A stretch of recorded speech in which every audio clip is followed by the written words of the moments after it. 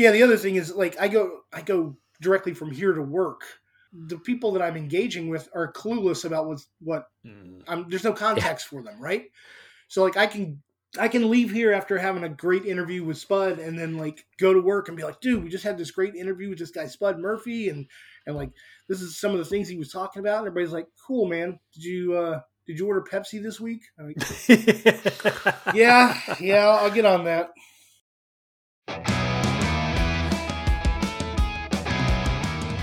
Friends, the show you're about to hear may contain coarse language, progressive attitudes about scale modeling, and in-depth discussion of technique and concept. If this is not your thing, then on your bike. Otherwise, please enjoy today's show while at the bench, on the drive to work, or while enjoying an adult beverage. All right, folks, welcome aboard. Sorry. He's obviously had his coffee this morning. All right, folks, welcome to episode 35 of the Sprue Cutters Union. Yay! I am joined. Interrupt you then. Just I've done it now. This is going to be so good. This is going to be great. Sorry, I'll just mute myself. Go on. Yeah, great. I'm joined by Chris Meddings, who's already interrupted to let us know that he's here, and Will Pattison, who interrupted earlier. What's up, peckerheads? So professional. Just peckering as usual. You could tell we don't script this. Yeah, clearly. We don't need no fucking scripts. As long as we got coffee and attitude, we're good.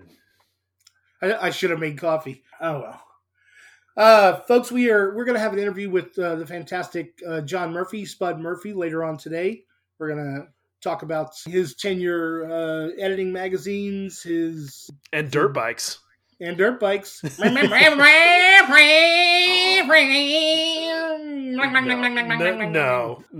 Just. Is that the equivalent of your Australian accent? It is. That's exactly what I was thinking. It is. Anyway, we got Spud coming on later. He is. It's a great interview with him. It was fun to talk to him about some of the challenges in transitioning from 135th scale armor to 116th scale armor, which he's become a fan of. And he's just an all-around entertaining guy. And if you ever see him out in public, buy him a drink and let him tell you some stories, because he's got some stuff that wouldn't make it on the podcast. He is. Too hot a good to broadcast. Storyteller. Yeah, good storyteller. All right, so let's start off with Chris. Chris, what have you been up to? I've been a busy bee this week. I finished, as we know from the thing I stuck on the front of the last episode, I finished laying out and I don't know, whatever you call it, finishing the models for Ukraine Volume 2. I sent that to the printer, and now I'm in the eye of the storm, which is like 2-3 weeks while they're printing it, and I don't have to do anything with it before it arrives, and I have to post hundreds of bloody things and fill up my lounge again like last time. So while that's happening, I'm actually at the bench, and I've done a little bit on the Seals model Yay armor, which is almost as difficult to build as it is to say, which is lovely. Little 1/500 scale Japanese auxiliary cruiser from the Russo-Japanese War. I also got my SP Designs resin stuff through from Ukraine, which is brilliant. 272nd kits, so I popped online their conversions and bought an ICM 172nd BTR60, and I've started converting that to the, what's it called, a 1V18 and 1V19 artillery command vehicle, which is interesting because the ICM kit is badly cast, like a bad resin kit, and the SP Designs kit is really well cast. So it's like complete role reversal of what they should be like, because everyone knows the plastic kit should be great and the resin should be a bit, but it's the other way around. So what are you going to do? So yeah, that's fun, but just kind of fiddling with it. And I've been working on some scratch stuff for a book I'm doing for someone else. So that's me this week. I have questions. Mm-hmm. So how many pages is the new Ukraine book going to be? Oh, hang on, I'll do the spiel. Let me wind up. 120 pages, 23 authors in 11 countries. There is aircraft, armor, ships, and figures. We've even got someone this time from Ukraine. Now, people might ask, why aren't they all from Ukraine? I kind of figured people were either busy fighting or getting bombed, so I didn't want to say to a bunch of people, try not to die. Hey, could you pause with the could you pause the trying not to die and make a model for my book? Yeah, I figure I'd let them fight and would send them the money from the book instead. So yeah, and it's doing well. It's already sold more than enough to pay for itself and raised about 1,600 so far. Well, you answered all my questions because I've listened to your list of everybody who's involved, feeling ashamed that I didn't have the bandwidth to be, but dude, like the list of amazing model makers who are not in there is way shorter than the ones who are. It's like I was thinking it had to be a couple dozen. Has anybody ever compiled that much of a who's who of great model makers? I don't know. I mean, I think it's a pretty. It's the first time I've managed to get Calvin Tan to write for me, so that's pretty awesome. Yeah, that's pretty cool. Sure, you should see the shit. Oh, that's just something I meant to bring up today. Actually, I got a really great tip from his article as well. Before he paints his figures, he cleans them and then he sprays them with matte varnish, and that gives something for the paint to stick to. Clear matte varnish. Mm-hmm. And so he doesn't really need to prime, he just paints on top of that, but it lets him build it up exactly how he wants, where he wants and everything else. But because it's matte, it gives it a key, and also it's kind of a porous surface for the paint to soak into, the acrylic he's using, water-based acrylic. Well, he's using the clear to do one of the functions that a primer is supposed to do, and he then really doesn't really need, I mean, with figures, you don't really need all of the functions of a good primer because you're not doing much body work, at least you hope not. So, I think that's why some people, think that Vallejo surface primer is good, because all they use it for is figures. So, He uses Mr. Color, Gunz. Like the GX113. Gunze. No, he uses I think he might use the spray, but it's the UV cut or something. He uses one of those. I mean, he uses it in the spray can. You use the one in the spray can? Maybe not, actually. Maybe I just assume that reading it. But you can get it in the pot or you can get it from the spray can, can't you? But the point is it's lacquer, so it bites the plastic. And one of the problems you can get painting figures is if you actually rub it, you take the paint off with water-based acrylics. And because he's painting on that, it doesn't rub off. Mm-hmm. So, and also he makes like 1/35th scale salami slices by painting onto a metal sheet and then peeling it off. Incredible stuff. Oh, so he's actually just using the thickness of the paint itself as the salami. I can't remember what he uses. There might be some gloss in it or something, but he like paints salami and then peels it off and uses that as a salami. It's just incredible. You've got to read the article. Well, I will, because I ordered the book. Yeah, the only thing he doesn't talk about is how he painted the tattoo, which is a bit of a shame. But other than that, it's how to hand paint digital camo, and it's like it's one of those. A lot of times people go how to draw how to draw the horse, draw the outline, draw the rest of the fucking horse, and you pick up this article. It's like, well, that's no fucking use to either that or okay, so the key to this technique is being incredibly skilled. Well, I'm fucked then. But, it's quite a simple, easy to follow how to paint digital camo on clothes. And I thought, actually, I look at that and think I could do that. And it's great, when you get one of those, that something you're scared of and immediately think, oh, I reckon I could do that if I tried. Probably not. Probably you get the paintbrush on it and it's like, oh, fucking Calvin Tan. But, you're not going to be good at it the first time you do it. So that's the key going in to understand is like, this is going to take some practice, but when somebody lays it out in an approachable way where you understand what you're supposed to be doing, it makes that journey shorter. You're not having to figure out the how-to so much as just develop the skill. Half the time, one of the big things that puts me off trying these things, I just don't really know where to start. And at least when someone gives you that, you got a good idea of where you can start. So. Yeah. But Paolo Portuesi did a really nice KI-51 Sonia in there, which is also my favourite front page layouts I've ever done. That's a good layout. The rises, I like that one. And our friend Jean-Bernard Andre with a really nice one, which Peter Rusher might be a bit annoyed about because it's got bells in it. I think Peter Rusher was talking about that one. So really great. I would have asked you too, but I did also want a lot of new people in this one. So, I did ask you, but I might have twisted your arm if it wasn't for the fact I was always trying to get new people in from the last book. So yeah, hopefully people. It was just bad timing for me. I mean, I wanted to help, but I just didn't have. I mean, I had stuff that I was working on, and I just know better than to put myself on a deadline. Yeah, same. I mean, I'm happy that there's fresh content in there and fresh modelers. Yeah, absolutely. Yep. Yeah, I'm looking forward to it. All right, Will, what have you been up to? Well, let's see. So I got the Tiny Stang, the Arma Stang for the Musaru Cup to a place where I felt like I could just stop and catch my breath, which was to get it where it's basically all ready to start painting, to start the fun part. And it was a lot of fussing, I have to say, a lot more fussing than I expected. And I know I'm a baby, but yes, all that tiny, tiny fussing was fussy, and it made me fussy. And so I was glad to just get to a point where I felt like I could take a break. It's a good kit. I don't think that it has quality issues per se. I think that it has a couple of challenges that some of us have uncovered along the way. And those are not too surprising for two reasons. One, I mean, look, these guys are pretty new to the game.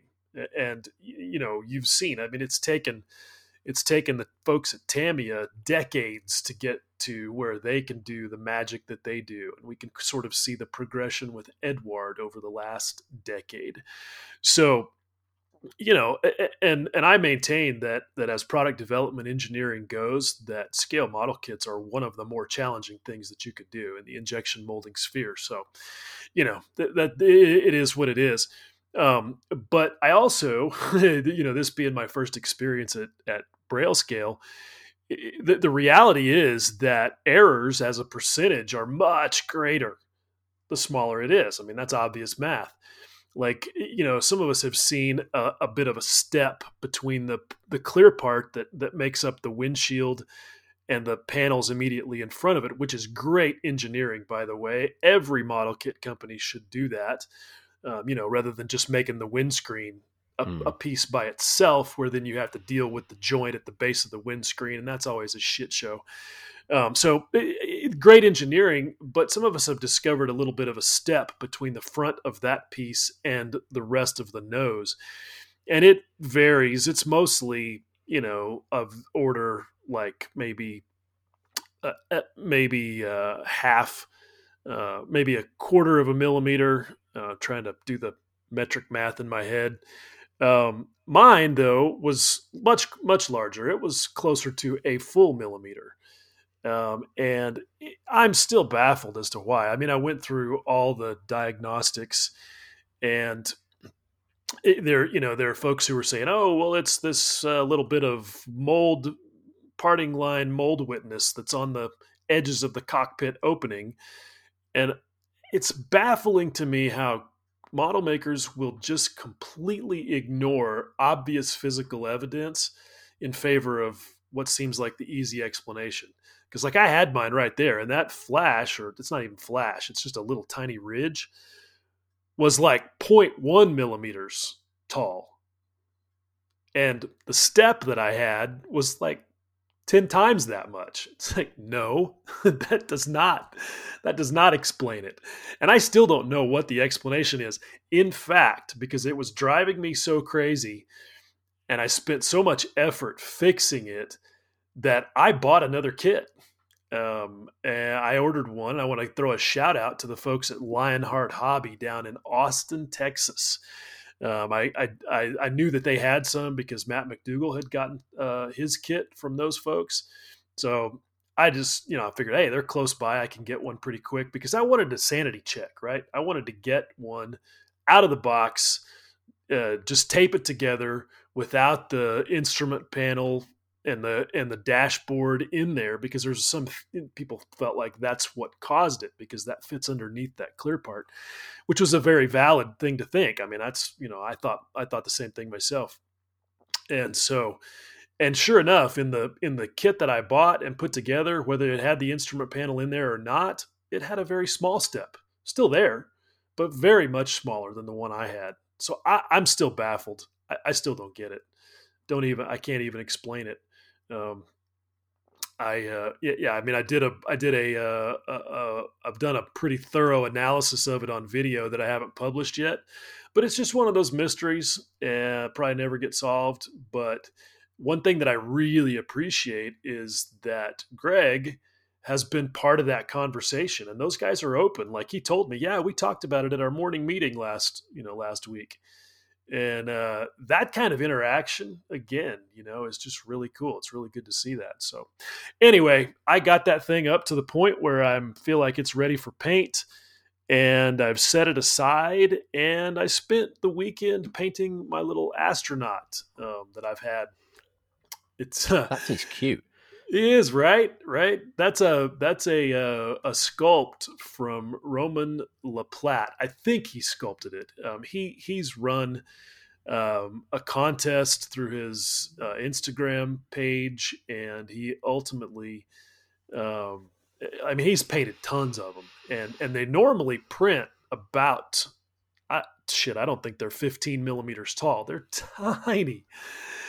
And you can buy, he made the STL files available for sale on his Etsy shop a few months ago. And I immediately had to get one because I just think they're so cool.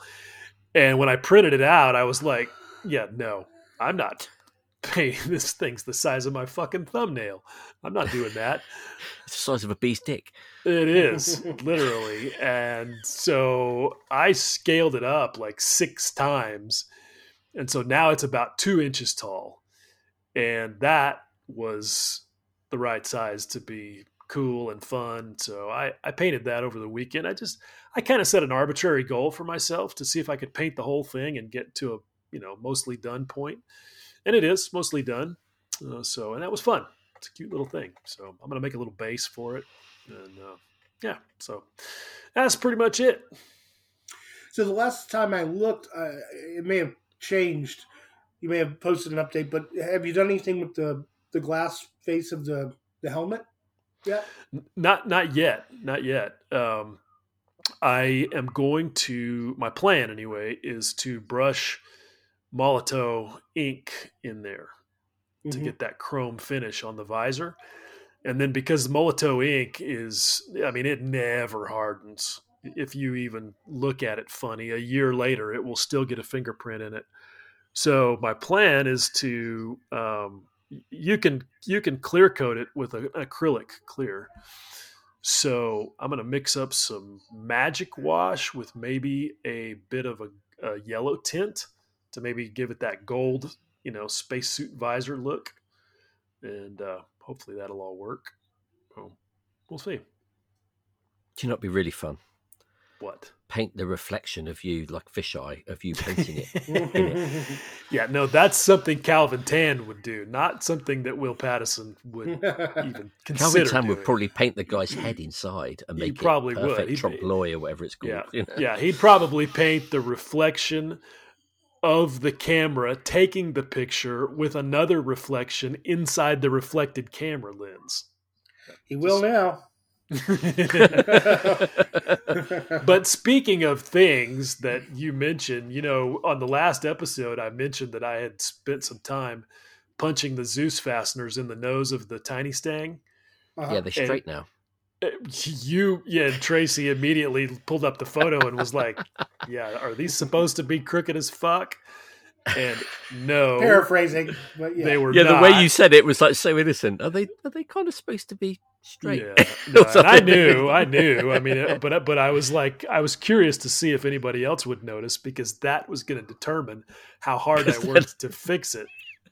I'll just get away with it. Yeah, if I can sneak this, if I can sneak this by these guys, I'm all good. Which of course was pure foolishness. And you said there were only 3 of them I had to fix. Yeah, no, I ended up fixing about 10 of them, and one of them there was just one particular one that I had to redo like 4 or 5 times because it just would not come out right. So yeah, thanks for that, but it had to be done. You're the one that did them crooked. Hashtag fix You're that right. shit. unfuck your shit. Hey, that's exactly right. I mean, it is, we're playing to win. So got to do it. Before we go any further, because we've mentioned Calvin Tan a couple of times, if people haven't heard it, I just want to refer you to an amazing interview he did with Barry and Jim on Small Subjects. Go and look that up because it's a really great interview. That was a good one. Yep. Very cool. Good stuff. What about you, Hancock? What are you up to? Well, I've been battling a little bit of a cold, which kept me away from the bench for a little while. I can't recall where my progress was the last time we talked. I have been weathering the little Panzer I Volkswagen. Got it painted, got the hairspray chipping done, got the markings painted on, which I thought I had lost. Barry Beitiger had made me some masks. And I thought I'd lost those, found those guys, used those. They look great. A couple of touch-ups to do on that. And then got started with the oils. And I'm kind of in a spot where it happens every once in a while to all of us, but it's super annoying when you're in the middle of a process and you have to stop what you're doing and attend to real life, but you haven't pulled it all back together yet, Like, I feel like I'm at the point of the weathering where I had some really insanely cool stuff that was making me real happy. And then as I'm working on the dirt and dust layers, I'm kind of covering some of that up that needs to I need to go back and attend to that again. But where I am right now, it's covered up. And I keep going back and looking at the model and thinking, oh, I need an hour.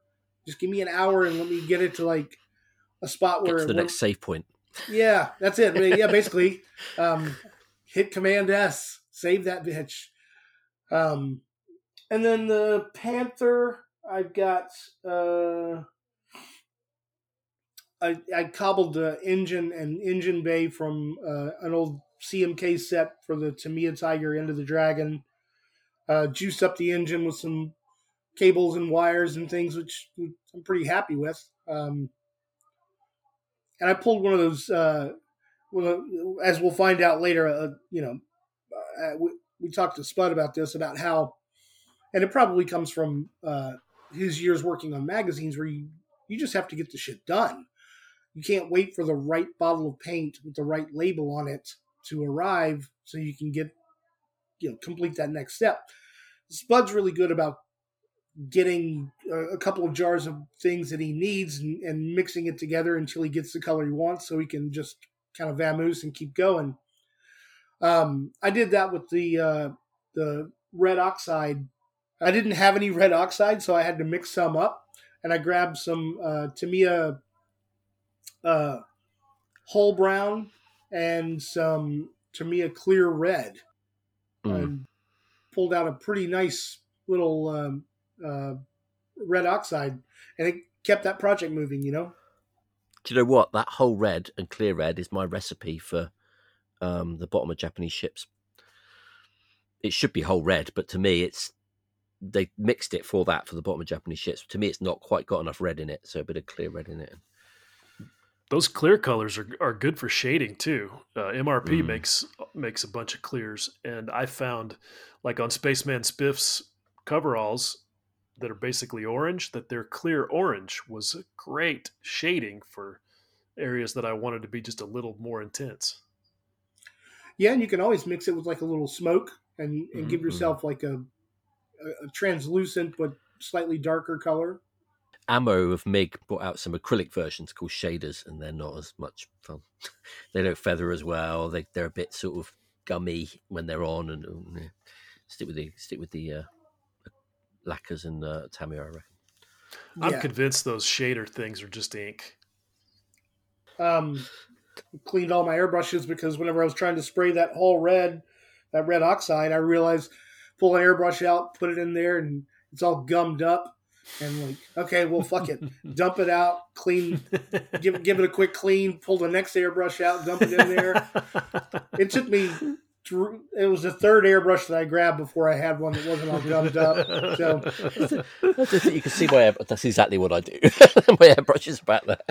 So I did spend some time with some lacquer thinner and just like giving them a good cleaning and getting them all ungummed. And I was determined not to let that slow me down, so I used almost every airbrush I have before I found one that worked. I thought I was airbrush lazy. Oh, yeah. So they've been needing a good degunking, and they got it. They're like a good wok. They need to be seasoned. Yeah, I don't know about that. I run them till they spray funny, but that I just use one for almost all my work, so I have to stop occasionally and do that. The thing about lacquers and acrylic-based paints is you can kind of get away with that for a long time, but when they fuck up, they really fuck up, and they really need a good clean then. Well, lacquers will, if you spray almost all lacquers like I do, you can go. I mean, I don't do a full field strip, but maybe 2 or 3 times a year. Nope, more for me. Yeah, and I feel like sometimes it's good if you're spraying acrylic and spraying lacquer and things like that to have a couple of airbrushes that are, already acclimated to those chemicals, so you don't get any surprises. Fish eyes and shit. Yeah. Yeah, I solved that problem by never spraying acrylics. Yeah. Honestly, I think Aqua Gloss is the only acrylic I ever spray anymore. Metallics are the one that piss me off because no matter how much you strip that airbrush down and clean it afterwards, you'll spray something after it and you'll get fucking sparkles. Yeah. Yep. Especially, dark color. It's a guarantee. Well, my problem is that until I find a different recipe for Panzer Gray that I like, I'm kind of stuck making the mission models work. Like that, it's their Panzer Gray is beautiful, and then I cut it with their translucent dust or their transparent dust, and it lightens it without changing the color. It doesn't create any kind of weird blueness. It's just kind of a lighter gray that works. It works really well. So I don't understand why it's so hard. It's basically just light blue, right?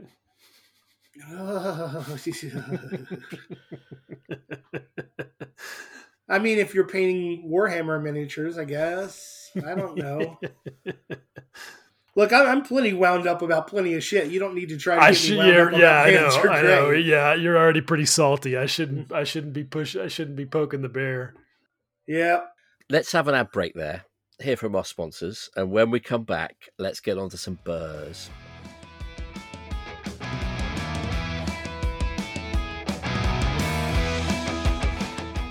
What's up, gangsters? Let's take a second to talk about the latest products from Anniz. Tom is constantly working to give you the best tools and details for your precision modeling needs. And now he has sets of Spear Precision Tweezers for tasks like applying those tiny Anniz decals or his super cool tiny resin switches, PE parts, whatever you need. They're made in high-grade stainless steel and have an extra sharp needle tip. Tom has also introduced a high-quality synthetic paintbrush line. They're called Martisan Kolinsky, and they're excellent for detail work. They've got high elasticity, stability, and fine tips. The triangular wooden brush handles are also nice because they're a lot more comfortable to hold than the traditional small round brush handle. They're available in 3 sizes, 20-aught, 10-aught, and 5-aught. I've got a set of them, and I'm always finding new uses for them. And of course, there's always his range of the aforementioned resin detail parts, decals, and the 3D print files that you can download and print on your own 3D printer. So head on over to Anniz, that's ANYZ.io, to see what Tom has for you to make your own perfect pieces.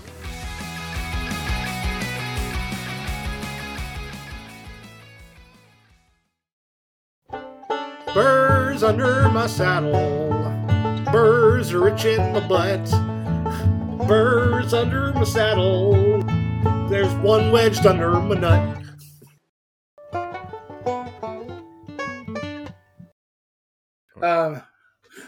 I've got two burrs. Believe it or not. The guy who never has a burr under One his under saddle. each nut. Yeah, what is even going on right now? I mean, this is like in SMCG. If you get penalized by Dukes, you really fucked up. So I can't wait to hear this. Yeah. Wait, did I get penalized by Dukes? No, I'm saying that's the royal you. I'm just saying because Matt is so chill and like, Oh yeah, you're right. He pretty much never issues a penalty in there. So if you get one from him, you fucking earned it. My first one's it's just minor. It's economics. We've been through it before, but just people moaning about the cost of things and how how Border Models is gouging everybody. Oh yeah, I saw that one. With the 150% price increase over what Wingnut Wings was going to release the Lancaster at.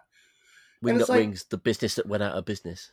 Also, the business that created it.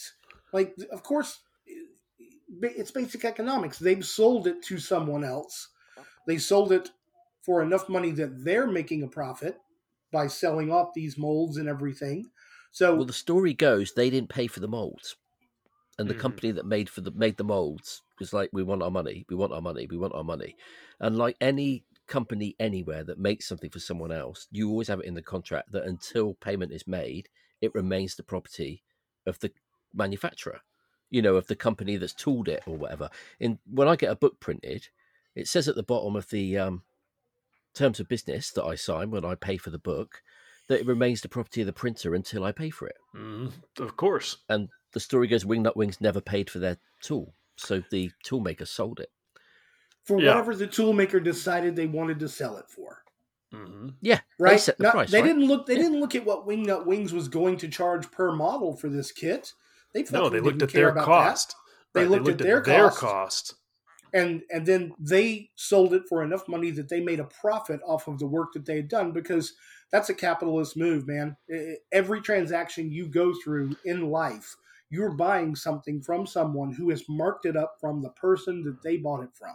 And don't think for a minute that just because it happened in China that they're not being capitalist about it. Oh, for sure. They have to make a profit. They have to make a profit. The people who work for that tooling company don't work for free.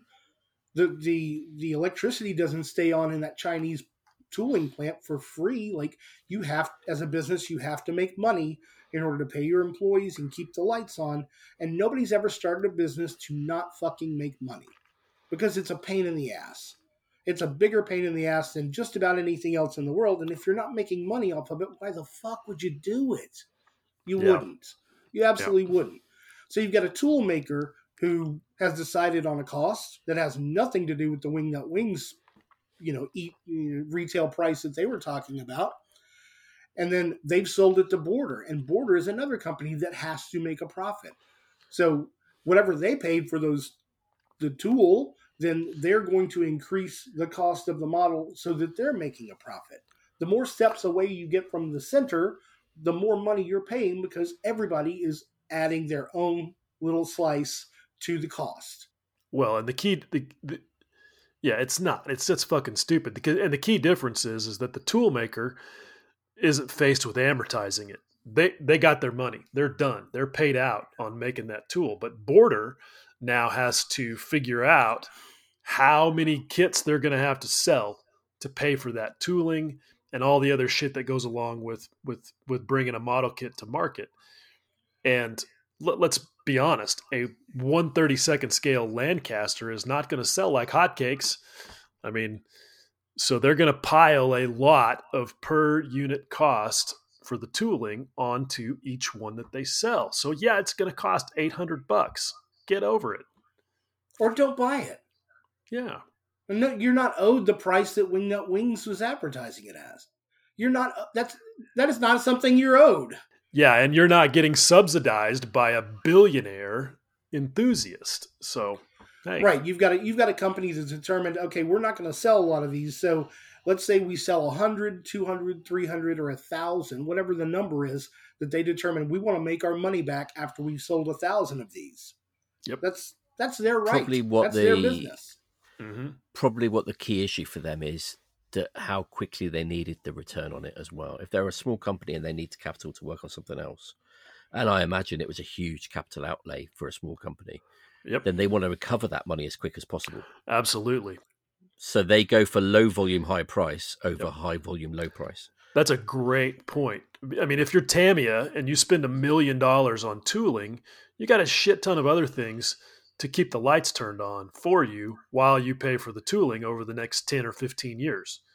They're still selling kits from 30 years ago. That's exactly how they look at the life of a mold. Exactly. It's not a big deal. So you have, those folks have like an accounting strategy that's based on their cost of capital and the time that they want, to get the return on capital. But if you're a tiny little company and you've only got a dozen products out there, you got to do it faster. This is the business shit that these guys on Facebook don't have any clue about. We're spitballing about the business here, but we don't know any more than anyone else does. This is basic business. Yeah, but no one does. So how can you say it's gouging if you don't absolutely Yeah, exactly. know? We don't know the specific numbers, and that's why you can't say it's gouging. But the principles that we're talking about apply whether you're selling, pepperoni and pizza dough or vacuum cleaners or model kits. Well, the bottom line is that was all explained on this Facebook post, and the original poster didn't like it, and he was a moderator, so he deleted it. He deleted all those comments. The fuck? and unfriended me. What the fuck? Which group? I gotta know. I'll tell you later. Come on. Oh, come on. Let's have a little drama. Let's have a little Facebook drama. I think it's pretty easy to figure out, considering the context of what we're talking about. Yeah. Yeah, well, that's unfortunate. That's unfortunate because that gets into, I think that, moderating according to shit you just don't want to hear is way worse than people being silly about price gouging. And it's not like somebody was being, no one was being an asshole. There was nobody you're so fucking stupid. You don't understand this, blah, blah, blah. It's just well, it's not price gouging because this is the way business works. Just trying to explain, how Border has the right to charge whatever they want. And apparently it just wasn't, the economics lesson wasn't what the post was about, apparently, is what I heard. It's just quite funny because, they start with an economics lesson, and when you carry on with the economics lesson, suddenly economics isn't what the post is about. It was when they said it, but not when you said it. Now it's just about mobile goalposts. Right. They only posted to hear the Hallelujah chorus behind them. Mm-hmm. And when somebody sang a different tune, well, I'm gonna delete all that content and I'm gonna unfriend you. And it's man, what grow the fuck up. That's weak. That's really weak. And then, we could blow this up into an entire 3-hour podcast about the state of the world right now. Yeah, you can edit it. Fucking hell. It's not just happening on Facebook model making groups, but it is, that's right there in our face. And that's going to be kind of the theme today. All right, so that's the burr under your left nut. What about under your right nut? Oh, God damn it. Now I have a visual I can't get rid of. Well, it's part and parcel of the same thing. It's being told what you're allowed to discuss and what you're not allowed to discuss, Yeah. It's being shut down for having a different opinion or a contrary opinion or having something to say and then being shut down by people that don't want to hear it. As opposed to just being shut down for being an asshole. Period. Right. Which is the only valid reason. I agree. And I have 100% have the capacity to be the biggest asshole you've ever met in your life. I absolutely do. It takes a lot to get me to that point, but when you get me to that point, you're not going to fucking forget it. But that's not the case. These are not situations where anybody was being an asshole. They're just situations where you're trying to show other people a different viewpoint or be hey man, this is kind of shitty. Why are you doing this? And then they're well, you don't have any fucking sense of humor. It's just a joke. You're a dickhead, So the other burr under my saddle is the fucking, we're recording this the day after Halloween. So on Halloween, there were all these little memes floating around, and one of them was the rivet counter meme. The one with the costume, right? Yeah. That this year's meme format, isn't it? The costume packet. Yeah, and some of those are legit hilarious. Yeah, they are, and they're good fun. But at the same time, like, the whole rivet counter thing, it just needs to fucking stop. Like, the people who are using that as an insult, and contrary to what that one guy on that fucking one page had to say, like, it is almost always used as an insult. Almost, yeah. Almost it is. always. It is. Yeah, it's rarely anything but that. And I mean, I'll just say it. It seems to mostly come from butthurt casuals who just don't like the fact that somebody was kind enough to provide them a specific bit of information. I mean, we've talked about it before when we talk about feedback. If somebody says, "Hey, those things were a different color," that's not bullying, home slice. That's just information. Calm the fuck down. But that's where this trope of the rivet counter bully comes from. I mean, you see it all the time. The thing that annoys me about it, you do get people that pop up and say, "Oh, I had a guy come up to me at a show and blah blah blah blah." But what this trope is about, it's not even really about anyone's experience. It's just someone comes up with it, and it's just purely for the purposes of everyone going, "Yuck yuck, look at those people over there that we don't like." Mm-hmm. And kind of not even real people, just sort of this amorphous blob of rivet counters. I mean, it's the other thing is they're not insulting the people that they think they're insulting. They're insulting skilled modelers. They're basically insulting, I don't know, 3/4 of the people that we've had as guests on this podcast. Yeah. Like, I mean, David Parker, Fabio Sacchi, Alex Clark, Darren Thompson. Like, you go through the list of the people that we've had as guests on this podcast. These are serious model makers who strive for accuracy, who do incredible work. John Chung, everybody drools all over his work, and then they throw the same people are like, haha, rivet counters, ha ha ha. Like, he's fucking restriping an entire space shuttle. Like, he's a rivet counter. There's no pejorative here. It's he has counted more rivets than all of us put together. The people who are actual rivet counters are more skilled than any of the people throwing this meme around. I mean, a couple of the things on this meme, contents include trivial knowledge of mechanical details. Yeah. This is exactly the kind of knowledge that we're talking about with these guys. They have a very deep knowledge of the mechanical details. Collection of obscure reference books. That's a good thing. I'm looking for a picture of it so that we can kind of dissect it. Okay, yeah, so here we go. Yeah, and I mean, these are funny. It's a funny format. Here's the costume. Content includes, before the trivial knowledge of mechanical details was Optivisor, flashlight pin, dental mirror, can of soda. And I firmly believe that good satire gives the person who's being satired room to laugh at themselves. And so far, we're all good. I don't really get the can of soda thing, but yeah, I mean, especially if you've ever been to an IPMS contest, but they don't allow you to wear Optivisors or, anything like that even as a judge.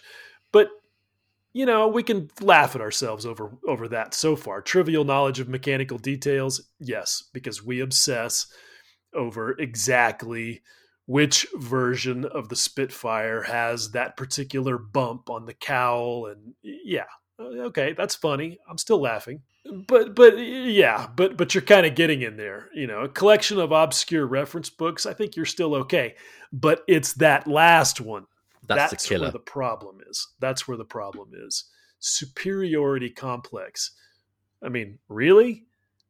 Okay. Now you just, I mean, if you'd quit before that, it's all in good fun.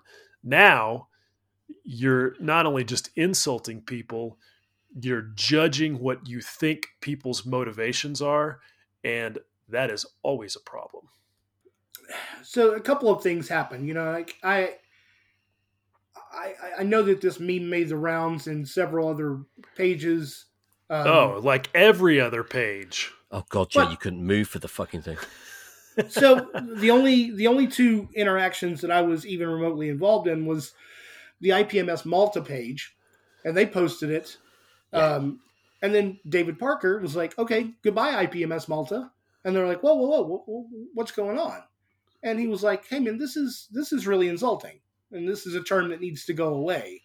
And they were open to hearing both sides of the argument. And they were like, "Oh, we were kind of making fun of ourselves because we're always being accused of being rivet counters. Like, we didn't realize that this is, kind of a way that people are being shitty to each other." And they took the post down. They're like, "Well, I'm so sorry. Like, I get it now. I understand. I see both sides of the coin. We're just going to take this post down."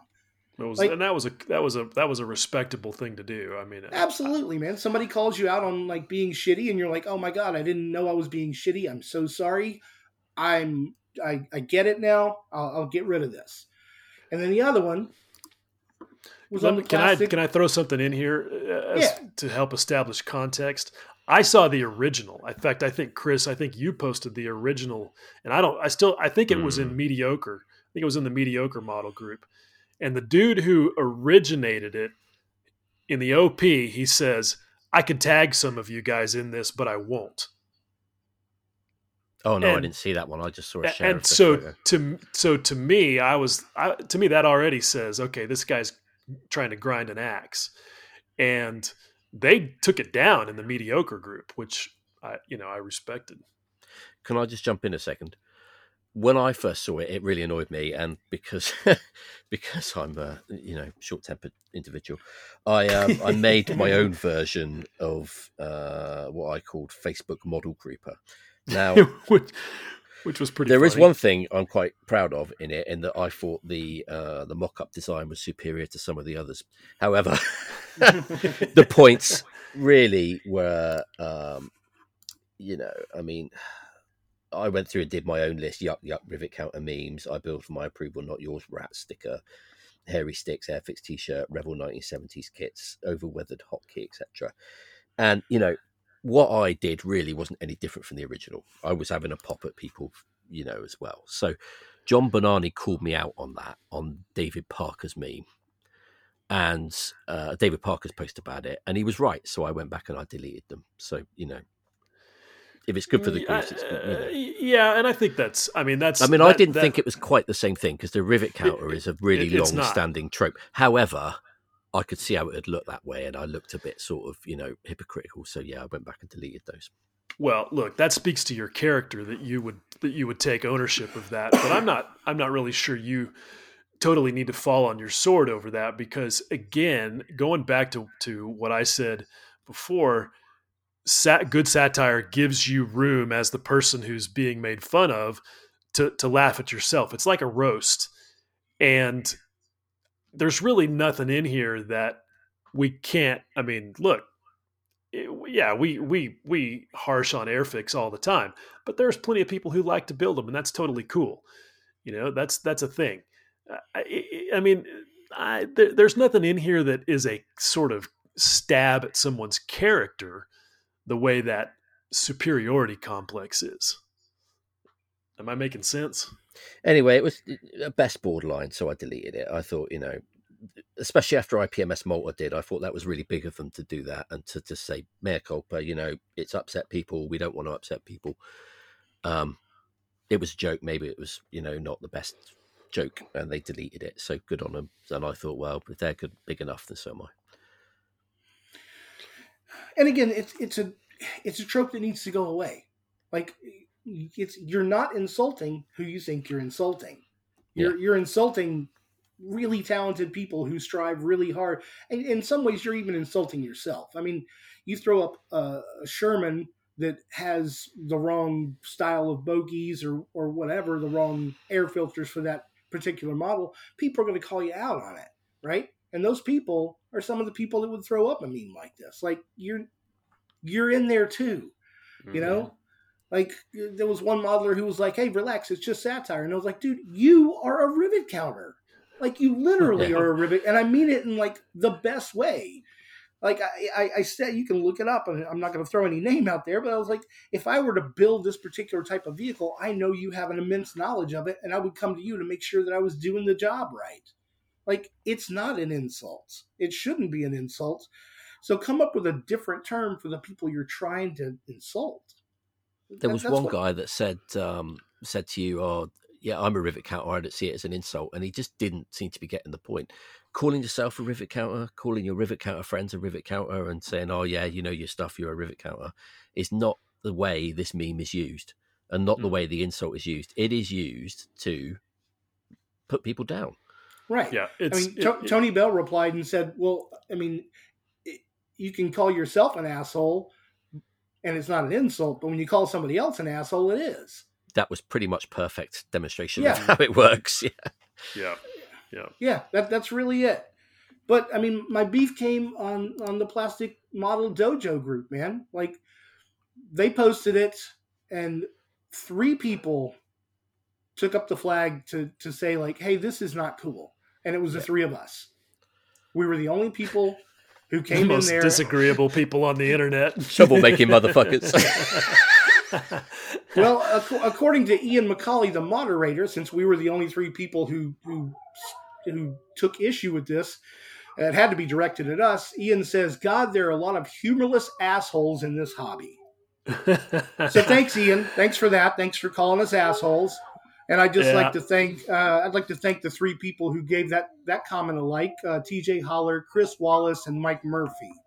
Thank you so much for agreeing with Ian that we're humorless assholes. Hey, there's a lot of clueless assholes around too. And that's kind of what I think this is about, because look, here's the problem. People cannot seem to tell the difference between just actually being an asshole and being like dedicated to details and accuracy and being enthusiastic about it. Like, when you take somebody like David Parker, that guy, I mean, his amount of knowledge about the specifics of a jagged panther that was manufactured on the 14th of June, 1943 in Schlummerswagen factory is unbelievable. You got guys like Evan McCallum, Panzermeister. That guy, his level of detail knowledge. I mean, these are guys who add value to the hobby for all of us. The fact that they're dedicated and passionate about those details is great. And that they take their time to put that information out there, that's great. And I've never seen any of them be an asshole in the process at all, ever. That's a separate thing. That superiority complex, that's a separate thing. And it's just frustrating that people don't seem to be able to tell the difference. I mean, who's the guy who originally discovered that the front third of a Mustang's wings were all puttied up and polished? Like, didn't that guy do something for the hobby? Didn't he advance people's ability to make a more accurate aircraft model? Tracy, look, everybody knows it's the front 40%. Seriously, do your research. I should, but I don't care about Mustangs. See what I just did? But what I just did right there, had that been in text, that's being an asshole. That's acting superior, okay? Yeah, if I just you know each other, and you know. But if you said it to someone else, maybe. I know, but I'm making a point here. If I had just said, "Yeah, hey, actually, it's Timothy O'Leary. He wrote a fantastic book, and it's really the front 40% because they discovered blah blah blah." Okay, now I'm just giving you information. But it seems like there's just guaranteed to be some delicate flower out there who's going to be like, "Oh, well, you're just, I guess if it's not right, it's just not good enough for you, and you're the god of modeling." And look, no, those people are the problem. Rewind a second. Timothy O'Leary, the acid guy. Yeah, I think I got his name right. Not the acid guy. It is O'Leary. It may not be Timothy, but Timothy O'Leary is definitely the acid guy. Oh, so he's all hopped up on acid, and he's telling you the 40% front of the wing, is it? Okay. His last name is definitely O'Leary, and it was published in 2015. And if you love Mustangs and you want to learn about how they were built, who needs to do their research now? I know. Right? Educate yourself. That's one of my that's like That's one of my least favorite phrases on the internet is Oh, God. educate yourself. Because Yeah. it is always some condescending dipshit trying to make himself feel cool. It's 99% of the time used by uneducated people. It's Yeah, like classy. exactly. No one says anything Right. is classy unless they have no class. Well, the other thing that bums me out about this fucking meme and the way everybody, not everybody, but the way certain people reacted to it was like, these are the same people who are like, build your model your way. As long as you're having fun, it's all good. And then you're going to like single out certain people and be like, haha, let's laugh at this guy. Cherry pick much? Yeah. What they mean is build your model your way so long as it's the way I do it. Yeah. Yeah. It's like you need to stop spouting that shit because nobody likes a hypocrite. Like if you're going to throw shit around like that, if you're going to throw memes around like that, then stop saying that, you build the model the way you want it and have fun, because that's not what you're saying with this meme. I should be silent at this point because of my hypocrisy. You should. With my own meme. Your reactionary meme? Yeah. No, I'm not going to give you that. It's just not the same. But Tracy, you said it. I mean, the most important thing is it just needs to go away, because let me ask you and everybody else out there, what value is this trope serving? I mean, like, here we are over having this discussion. We've kind of had some, friction with some of our internet friends over it, which is regrettable. And it's all caused by something that's really adding no value whatsoever. Like, the guy who originally posted that was a fucking attention whore. It's the same as being a high school bully. Yeah. Like, you're being a fucking high school bully. It's no different than like when I was growing up, you could insult kids on the playground by calling them like the hard R or the hard F, for no fucking reason whatsoever. And again, like Will said, it just needs to go away. And if you still feel the need to insult the type of person that this thing is geared towards, find a different name for them, because it doesn't fit anymore.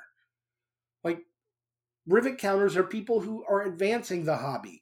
They're people who are involved in developing kits.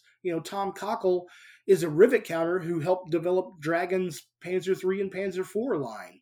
Like, Roddy Doyle was a rivet counter who wrote the ultimate book on the Panther. Like, yeah, you're insulting people who've done nothing but advance this hobby for all of us. Like, the people you're trying to insult, like, come up with a different word for it. Come up with a different term for it. Know-it-all, whatever you want to call it. But let's drop this rivet counter shit, man. I honestly think people use it. They're not even thinking about rivet counters when they do it. They're just looking to get a cheap, easy laugh, a lot of likes in a Facebook post. And they know it's a reliable one. You can drop it and everyone will go, yuck, yuck, yuck, yuck, yuck. And that's it. I think there's a lot of truth in that. I do. Yeah. But I also feel like that some of these guys, I mean, look, hey, if you're going to call out somebody for a superiority complex, I'm going to call you out for an inferiority complex. Only there's a lot more. There's a lot of that in it. Only there's a lot more evidence there. I just, like, again, all of these guys who are super knowledgeable, I have never seen them be assholes about any of it. They just, like, you should be grateful that they take the time to share the information.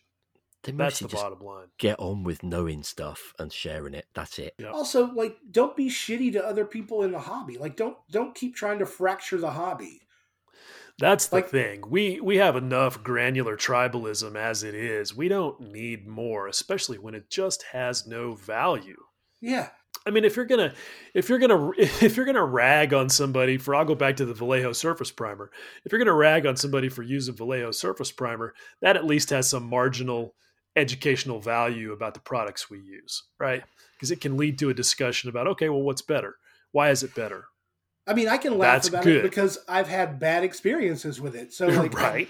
I get it. Like, hey, I tried that stuff too, and it sucked. Yeah, it rubbed right off my figures. Shared misery. We can commiserate. And ultimately, you're not having a go at someone for bad decisions. You're helping them find something that's useful. Yeah. Something good. Yeah. But you nailed it. That's the problem, is that people take it personally. Like, oh, this guy thinks I'm an idiot because no, dude, I'm just telling you, it's not good. And this is why you're having problems with it. I don't start thinking you're an idiot until you start saying, oh, well, I've been using it for 50 years and I never had a problem. That's when the problem starts. That's the superiority complex at work. Yeah, I'm not calling you an idiot for using the same thing that I tried and failed with. Like, then we're both idiots, I guess. But, you ask around and you find a better alternative and you get rid of the stuff that doesn't work. Or, like most of us, you just put it in a drawer and keep it forever for fucking whatever reason. I kept the bottle. I used it as a bottle for lacquer thinner for 7 years until the cap finally fell apart. The bottle was great. The cap just disintegrated. Yeah, I mean, I've still got a lot of paint that I haven't touched in years and years and years, and I don't know why I still have it. Like, why I don't use it? Because it sucks. But throwing away a full bottle of paint is just kind of, you can't do it, even though it's basically shit in a bottle. I mean, honestly, I'd rather cull everything I have, put it on a table, make a picture of it, and say, hey, if you live in the continental United States and you're willing to pay postage for this, I'll send all this to you. There's something positive. There's some people I'd like to thank quickly, if you don't mind. I would like to thank a bunch of podcasts who've been really good in supporting the models from Ukraine, but and have taken adverts. And I've had conversations with them. They've been really good about it. So thank you to On the Bench, Scale Model Podcast, Small Subjects, Plastic Model Dojo, us. Thank you too, guys. Model Geeks and Built Sideways. They've all been really good about supporting this project, and I want to thank them all. Well, it's a good effort, and we're proud of you for putting all the work that you've done into it, and stand right there behind you, man. So yeah, it's a huge humanitarian effort. It's a huge amount of work. It's a huge amount of organization that you've taken on yourself. We're very proud of you. I know you're very relieved to have it sent off to the printer, and being able to get back and regardless of the humanitarian effort, this is your business and you need to do some work to make money for yourself. So, and not only am I glad that you've wrapped it up because I'm anxious to see it in print, I'm also glad that you can move on and start doing some work that'll get you some money in your pocket too. Yeah, making some money.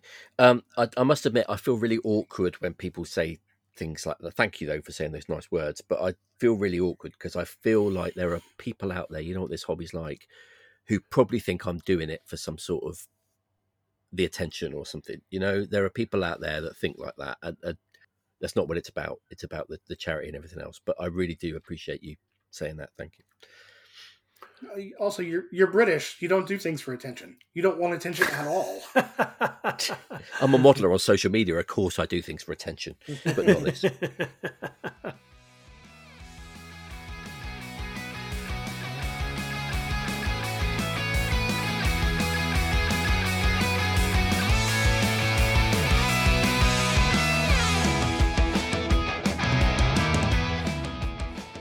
Hi, I'm Scott, the creator and owner of the Scale Modeler Supply, Australia's largest manufacturer of hobby paints. Our premium airbrush-ready acrylic lacquer paints are designed specifically for use on plastics, with a comprehensive range covering all popular modelling subjects including military, aircraft, rail, auto, sci-fi and more. And not only that, but we also have a wide selection of essential hobby tools and now, Infinite Colour, our new range of water-based paints for miniatures. So to check out our range and to find your closest retailer, please visit our website at scalemodeler.com.au. So when quality matters, choose SMS Paints.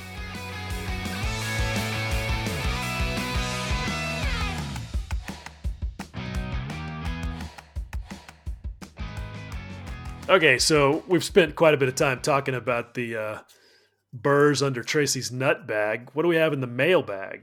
Mailbag! Put your mail in the bag. So we got an email from Scott. I don't know his surname. He's not sent it, but there we go. From Scott. Mustang wing filling. Oh, I like this already. At least for me, At least for me, filling wings on a Mustang is a long and very painful process. I've now done it twice on the 132nd Mustang. I presume on two, rather than done it twice on the same one. If you ask me right now, I say never again. But maybe I lose my mind and decide to build another one in the future. My latest effort went a bit better, but still consumed lots of hours of filling, sanding, priming until I got most of the panel lines. So there you go. Another one backing you up.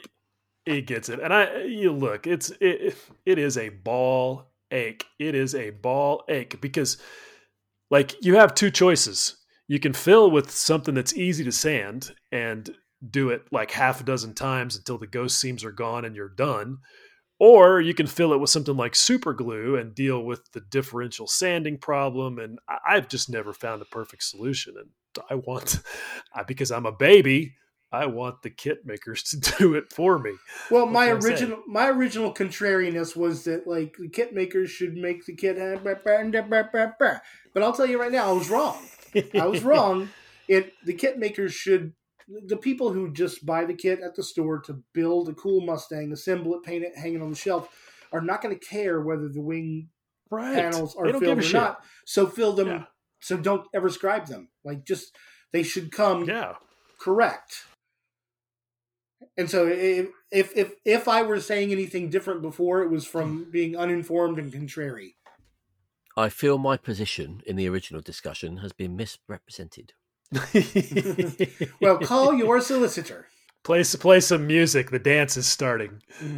When people buy a kit and they don't know about the Mustang wings being filled, or they don't know about like which panel lines go where, let's face it, there's lots of kits where the panel lines are wrong. Okay.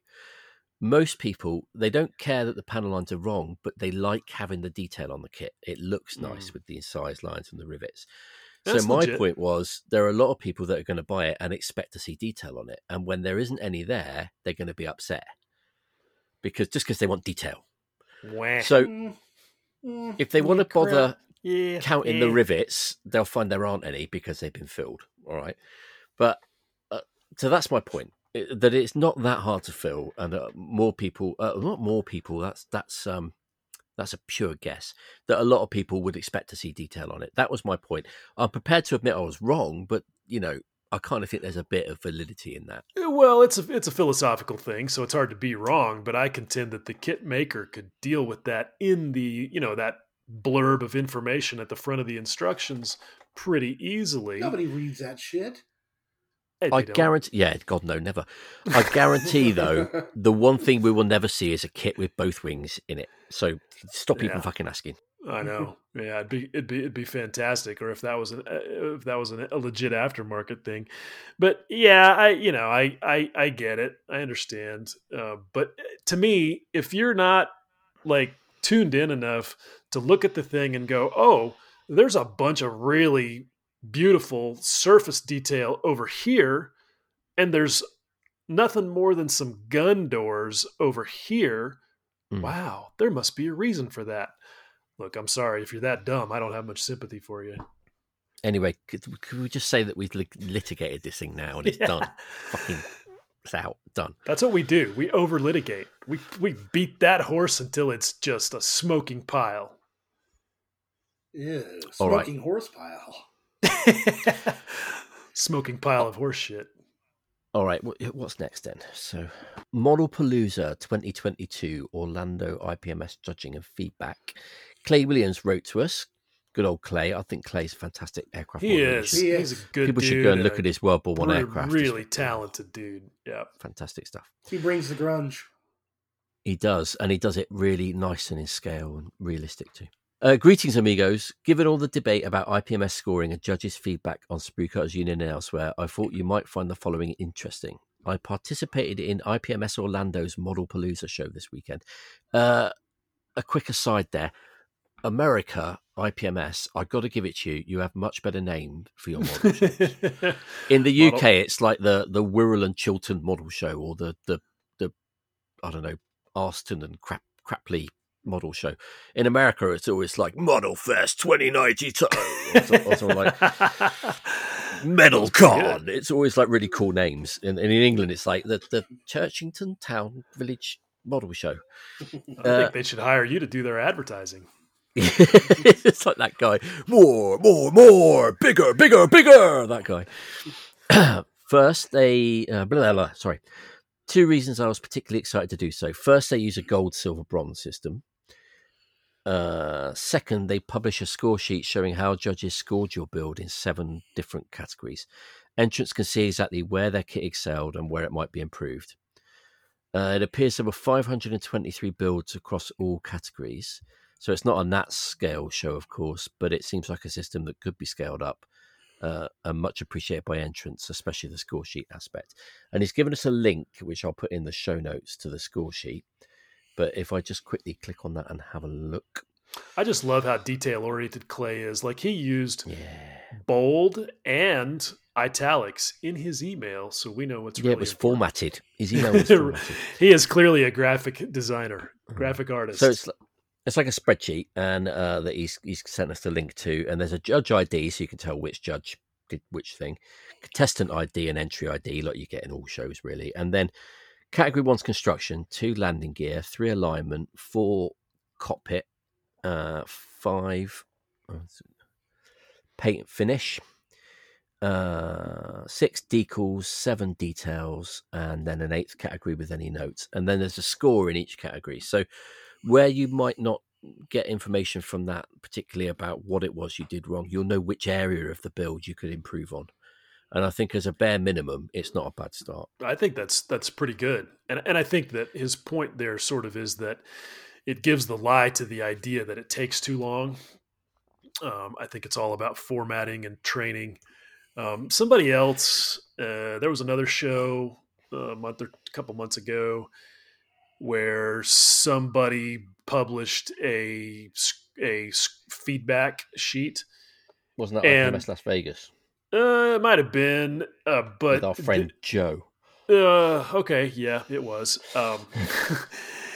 And I looked at that thing, and the contention was, okay, everybody was confused by this, and it took way too long. And when I read the thing, I was like, yeah, no shit. This looks like it was written by a drunken 5th grader. It's incomprehensible. I mean, of course it took too long. So, yeah, I mean, careful what kind of evidence you use. The system that he sent us is actually very similar to the score sheets you get at IPMS UK at the Nationals, so it does work. I've judged, and those are the sheets we used. So there you go. Good stuff. Any more comments on that? No. No, I mean, it's a great email. I would encourage people to go click the link, check out the scoring process. This stuff is percolating. I think our buddies over at the Geeks, aren't they involved in a new show, and aren't they going the gold, silver, bronze route? Yes, they are. We should have them on sometime to talk about it. But yeah, with their show PAXCon, they're going gold, silver, bronze, and I think it's a new show, isn't it? So they've got the opportunity to build it from the ground up. Which is we definitely should get them on, because I'll say something stupid, but my understanding is that this is a whole new effort. Well, instead of assuming what they're doing, we should get them on to tell us about what they're doing. So there you go. I feel something in the air tonight. That's the title of his thing, and you really appreciate my singing. Ha!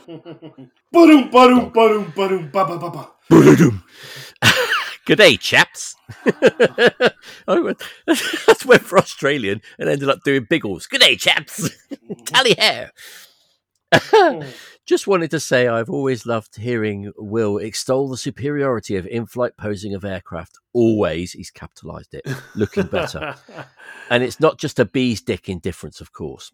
Keep it in the air. Loved having JD on the podcast, and your interview with Scott at SMS was very enlightening. I have to say he's entirely correct. It was great having JD on the podcast, and Scott was very enlightening. Yeah. The rest of it, not so much. Well, hey, look, I've never made a secret that I think airplanes are prettier in flight. I mean, yeah, of course, that's where all the lines are there. But yeah, I mean, making a model of it is a whole different thing, because it is difficult, especially if they have the spinny roundy things on the front of them, to make it look cool. And I think we all just sort of default to the least of the evils, except for Chris. And yeah, I mean, look, me appreciating the beauty of an in-flight aircraft is also a completely different thing from just wearing everybody out about it. So, yeah. We take the piss out of him, but actually I respect hugely his dedication to his particular way of doing it, and his particular windmill he's tilting at, and good on him. He's dedicated. I mean, there are certain things in the hobby that are nigh on impossible to do. In ship modelling, the big one is smoke from smokestacks. You just can't do it and have it look good. People stick cotton wool on it, always just looks like cotton wool.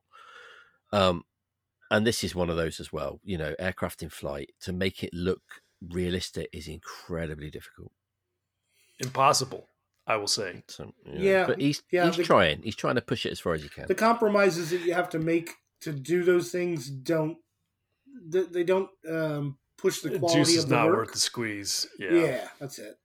But I will say this, as an engineer and a fit guy, I completely sympathize and agree with him about the parts to make it, gear up, gear doors closed. I don't see why the gear doors can't fit. I agree completely. I mean, that's absurd. It's ridiculous that they can't do a better job of that. That to me is just lazy. So I sympathize with him on that. But yeah, again, I'm just going to say we don't have to talk about it every time we can talk about it. Hey, which is ironic coming from me. I know. And he models his way, and he likes to talk about how he models his way, and all power to him. All right, so last letter. I got this one on my own, and yeah, my inbox is cooler than everybody else. My inbox is cooler than everybody else's inbox because I opened it the other day to find an email from St. Paul himself. Oh, a rivet counter. Oh, yes, and he is. Regarding a couple topics from your most recent podcast, Monogram, Chris will appreciate this. Monogram's 148th Mosquito from 1966 was molded gear up. If you wanted the gear down, you needed to cut the doors open.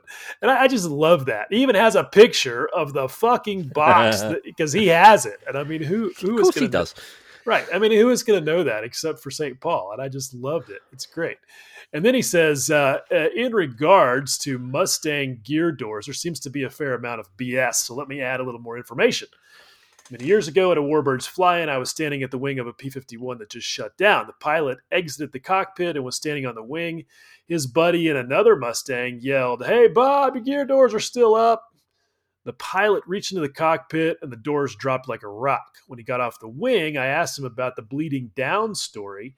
And he told me there was a relief valve in the cockpit, and if you want to maintain the system properly, you should release the pressure when the aircraft is parked for any length of time.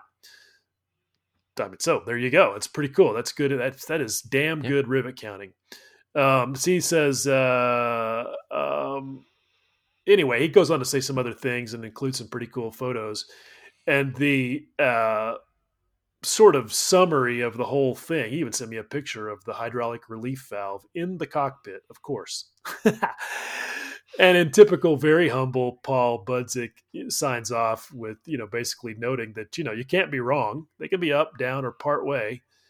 And he just says, yeah, so maybe this is some helpful additional information.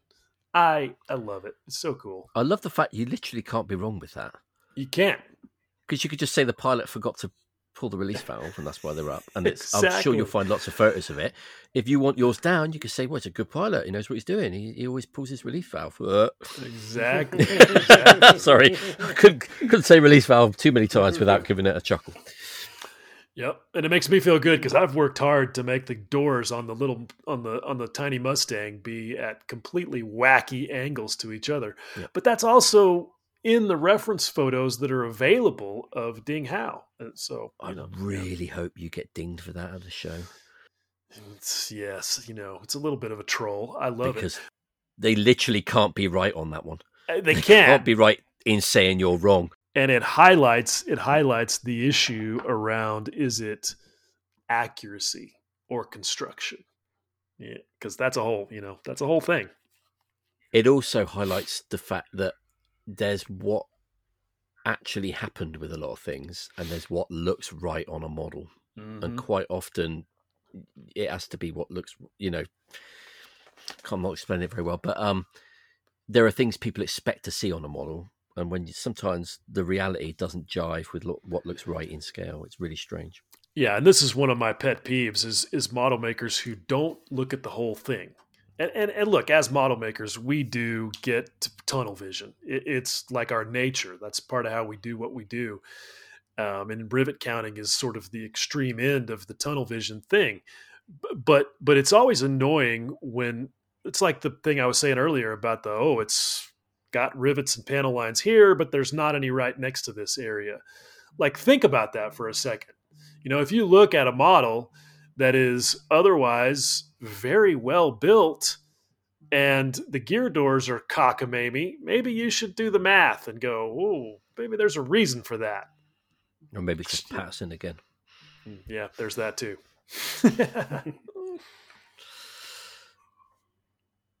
All right, folks, you ready to get into our interview with Spud? Woohoo! Oh, Yes. People are going to love this. It's a good interview. Yep. Yeah. As long as you can get past all that bloody motorbike talk at the start. Oh, yeah, I know. Yeah. But hey, look, our buddy Shane is going to be happy. All for you, Shane. All right, folks, enjoy this conversation with Spud.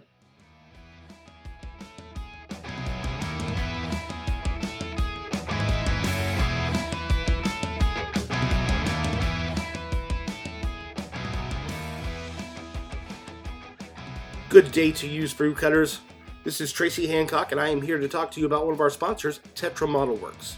Tetra Model Works makes photo etch sets for ships, armor, and aircraft in scales from 1/700th to 1/35th. One of their latest releases is the 1/350th scale USS Independence LCS-2 detail upset for the Trumpeter and Academy kit, 2 sets for the Trumpeter MTVR, Mark 23 MTVR with Armor Protection Kit Detail Upset, and the MTVR with Armor Protection Kit Interior Set.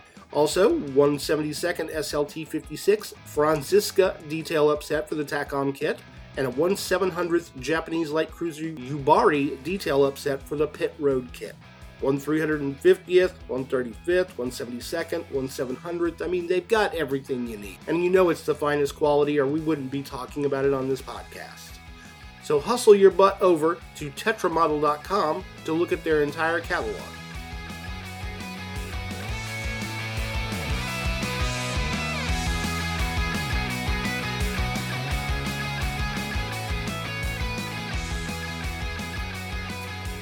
All right, folks, thank you so much for joining us today. We have with us Spud Murphy. How you doing, Spud? I'm good, thanks very much. Thanks very much for inviting me on. Real privilege. Thanks for coming. Not a problem. Yeah. We're all fans. Yeah, we're stoked. We're stoked to have you aboard the Union. Thank you. I'm glad to be part of it. This will be the third attempt at this interview for us. We had some technical issues and whatnot.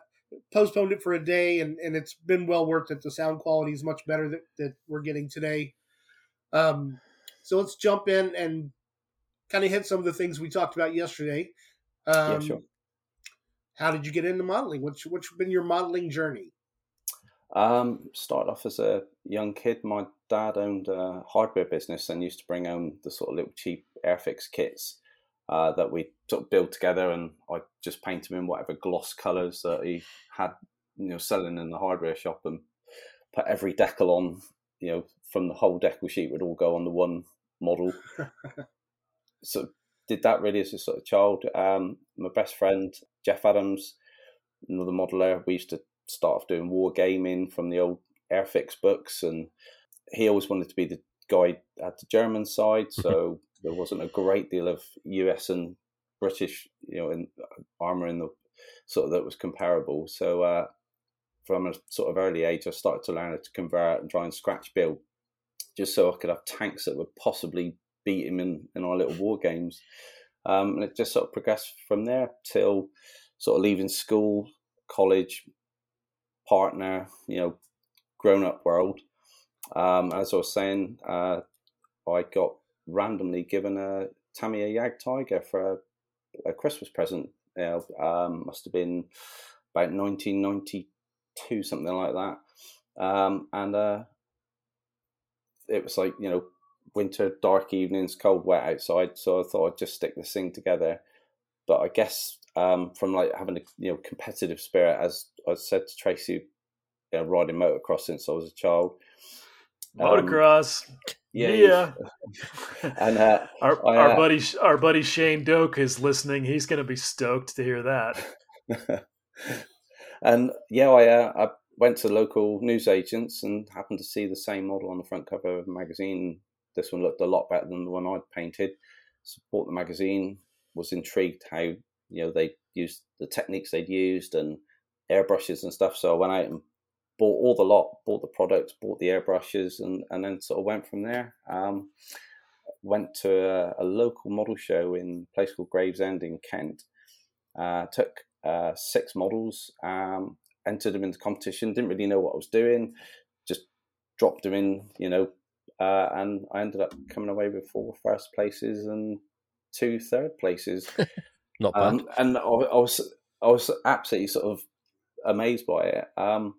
And the thing was as well, I got given prize money and got models as prizes as well. And part of me thought this is a lot better than riding motocross and crashing my brains out for sort of 20 quid in 6th place in a race. So sort of that fueled the hobby. And then I was approached by Spencer Pollard, the editor of Military and Scale, to do a couple of articles, and it went from there. Then left the Air Force, which I'd been in for 17 years. And the editor, Marcus Nichols, the editor of Tamiya magazine, said there was a position going for a new magazine called Model Military International. So I took on the role as editor for that for 3 years. And sort of since then, I've sort of been fairly proactive, I'd like to think, in the hobby in general. Very cool. Well, I love hearing that we're, sort of brothers from another mother with the whole dirt bike and model making thing. Absolutely, yeah. It's 2 extremes. You've got this sort of elbow banging, barging, sort of very aggressive side of you, to win and ride it. And then there's motocross, crazy sport. Yeah, and then there's motocross. Yeah, I thought he was talking about an IPMS show there for a second. Well, that's it. With a motocross, someone will just say to your face whether they don't like you or not. Yeah, and then the elbows fly. Well, that's awesome. I don't want to get this totally derailed, but I have to ask. I mean, what kind of riding do you do? What kind of bike are you on? I mean, I got to know. Oh, right, yeah. KTM 250 XC at the moment. It's the cross-country bike.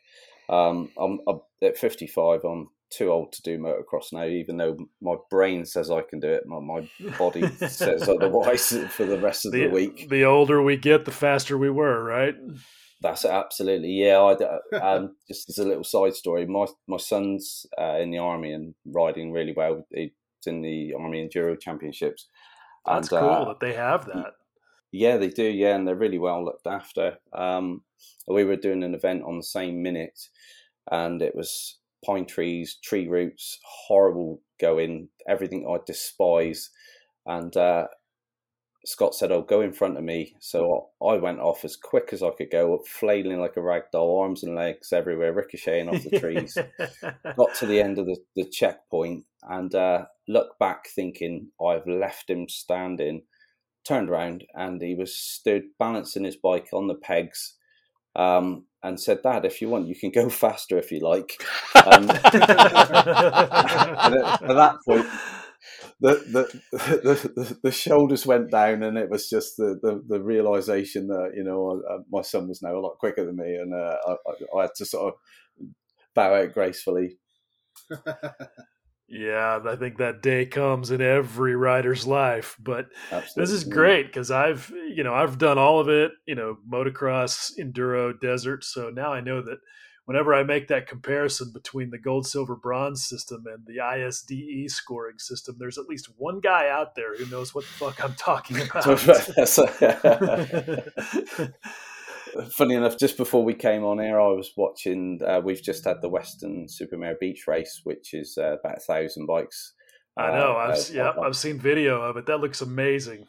I've done it about 10 times over the years. What? And I was sat watching it just now, and I just thought, part of me wishes I was there, and then the rest of me says, "Oh God, I think all the cleaning of the bike and the wrecking of your bike and all your gear and all the expense." And it was then I think that's where your older, more mature self takes over, and like say, leave that in the past. Yeah, every time I've seen that, I've thought, if I was still in that place in life where I could ride, that I would. That's a trip I would have to make, but it would be great to do it on a borrowed bike, so you didn't have to deal with the fact that all that beach sand just destroys your shit. Well, I was sponsored by a dealer in Bristol called Fowler's, and most people would get their brand new bike so they could turn up on a new bike and try and impress everybody. I always used to ride it on my old bike that I was just about to hand back. Exactly.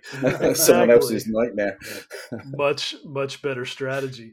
So you said you're on a KTM 250, 2-stroke or 4?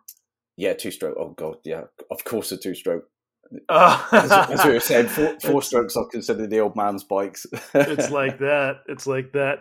Well, I get it. I started when I was racing back in the day on 2-strokes, and when the YZ400 came out in 1999, the very first one, I rode one, and I was like, okay, this is a game changer. Yeah. And I was mostly 4-strokes from then on. But I get it. Most of the off-road guys, even now, still love the 2-strokes. And, they just have advantages in the tight trees.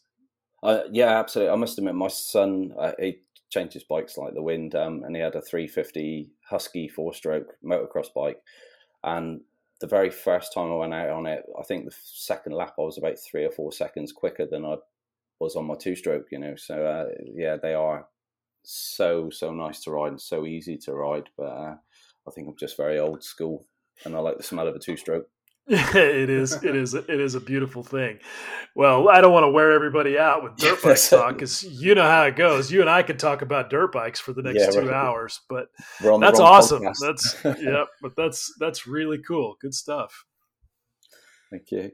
Well, yesterday when we were trying to get this off the ground, we were talking a bit about how your dirt bike history sort of informs your weathering on your models today, because as a dirt bike rider, the two of you were talking about how mud gets everywhere. It'll get in places that it's almost illogical that it would get there. But, you spend all that time cleaning your gear and cleaning your bike afterwards. You're getting pretty intimate with like the mud. And it seems like we got off yesterday, and you immediately jumped back on your 16 scale Sturmgeschütz and started applying that mud on the inside of those shirts. And it looks super authentic. It looks really good. We got to post pictures of it. But it's totally true. Nobody knows more about dirt than motocross guys. No, that's it. Yeah, we always say we get very intimate with the stuff. Dudes can have a half an hour conversation over the differences between loam and sandy loam. and it's things like where I've been trying to incorporate it onto the Stug, looking at areas where that vehicle would be hotter, so you get the mud dry, so you get that lighter mud effect where it would sit. So I've definitely taken my sort of experiences with the Stug, obviously looking at reference photos, but just the sort of logic of where would that sit, why would it get there, how would it get there, where would it be flicked up from, and then hopefully when the model's finished and people look at it, it does actually make sense instead of it just looking like it's just been dipped in a bucket of mud. I was looking at the photos, and I have to say, you are so nice to see you putting it on like the swing arms and stuff, because my pet hate is guys just clog up the tracks with it, maybe put a bit on the wheels, and that's it. And it's like, mud flies around, especially when you're churning it up with a great big dirty track. It's going to get, anywhere that it can settle, it's going to settle. Well, what I loved was how you mixed in all the grass and leaves, and how did you make the mud? What material did you use, and how did you get that super realistic looking mix of trash in there? They're mainly the AK products, or their sort of real muds. And then talking to Lester Plaskett, he suggested adding tea leaves from a tea bag into them, and it gives you a really nice texture, quite a granular texture. And then I've been given some of those balls of, I think they call it seagrass. It forms like a small ball, and it's quite sort of synonymous with the Mediterranean. And then just using a pair of scissors, just chopping those up into very short strands, just mixing it all in, and it gives you like a real sort of stucco, claggy paste.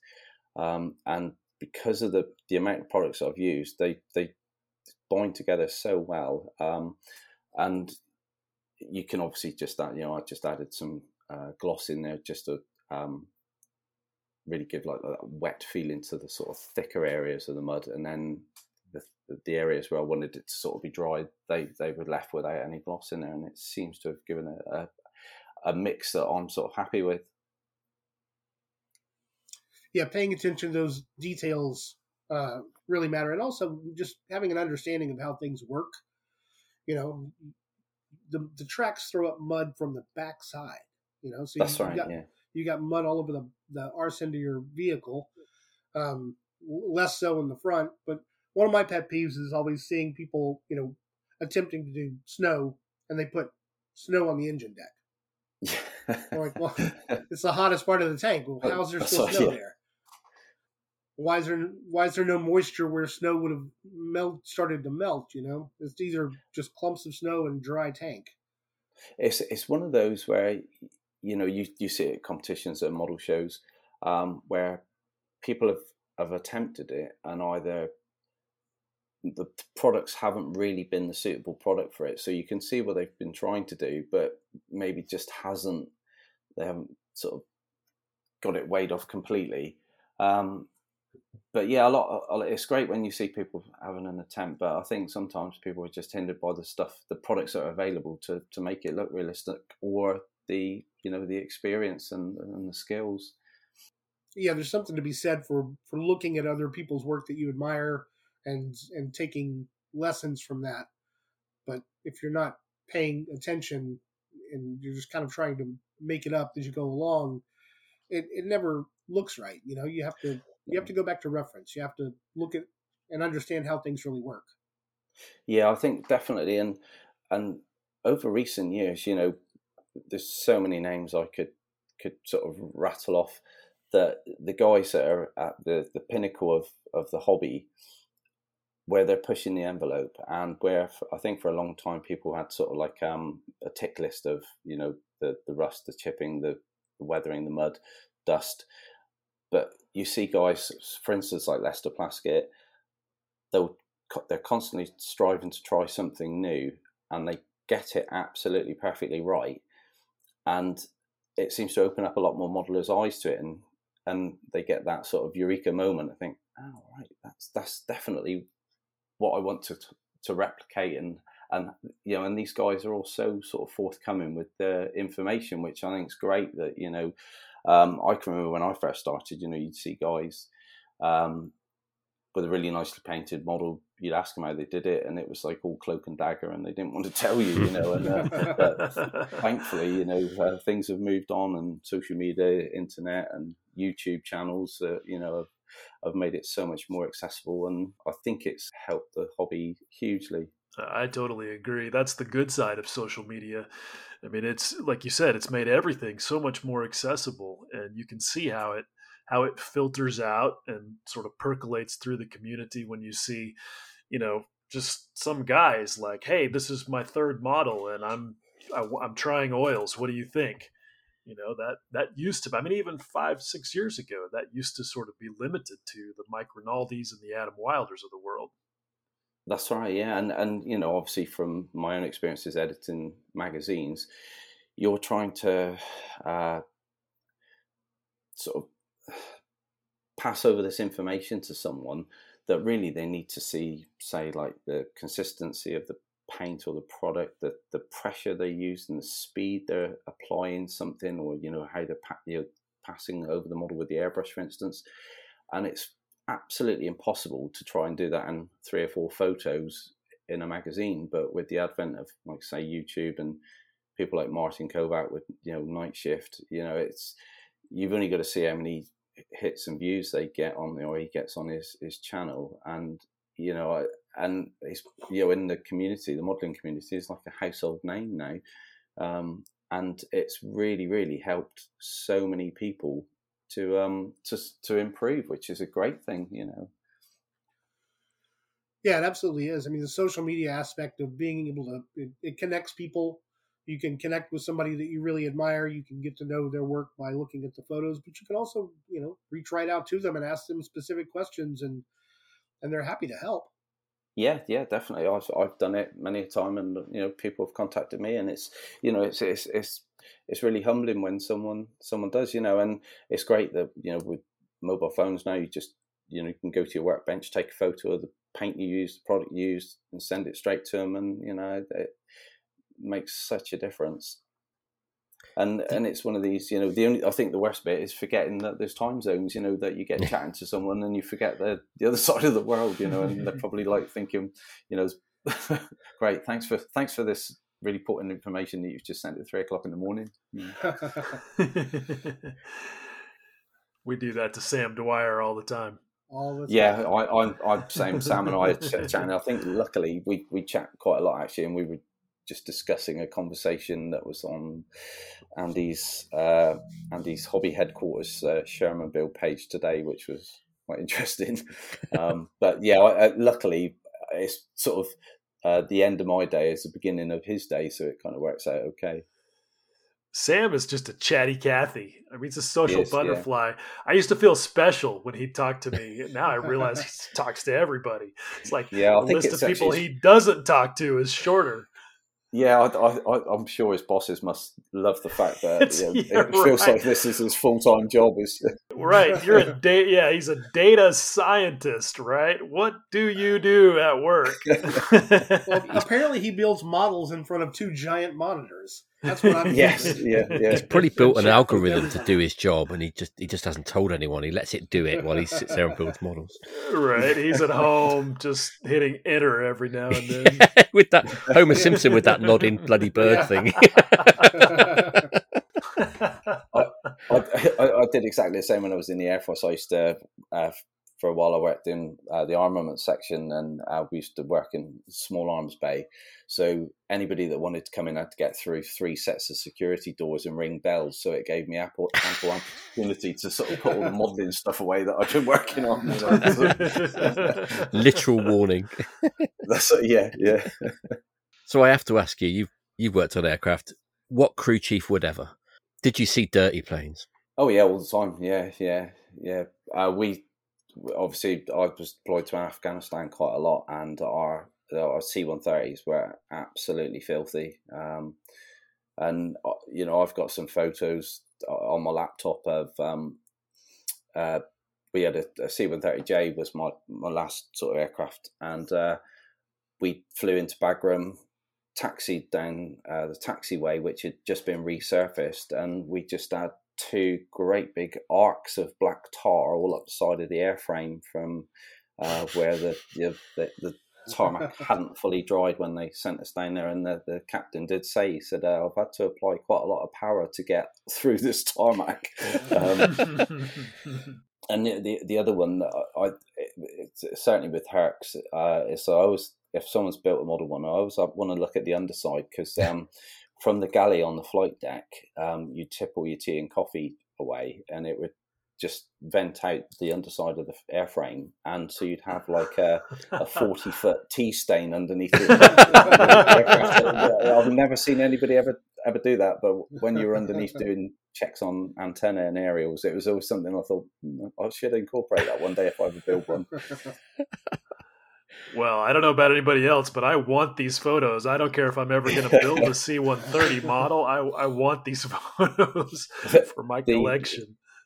The other one was we'd taken a brand new aircraft out to Afghanistan, and I was doing the upstairs walk around, so I'd come up through the escape hatch up onto the upper surface of the wings, and all along both wings we had circular patches of paint missing that were anywhere from 2 to 4 feet in diameter, just back down to bare duralumin.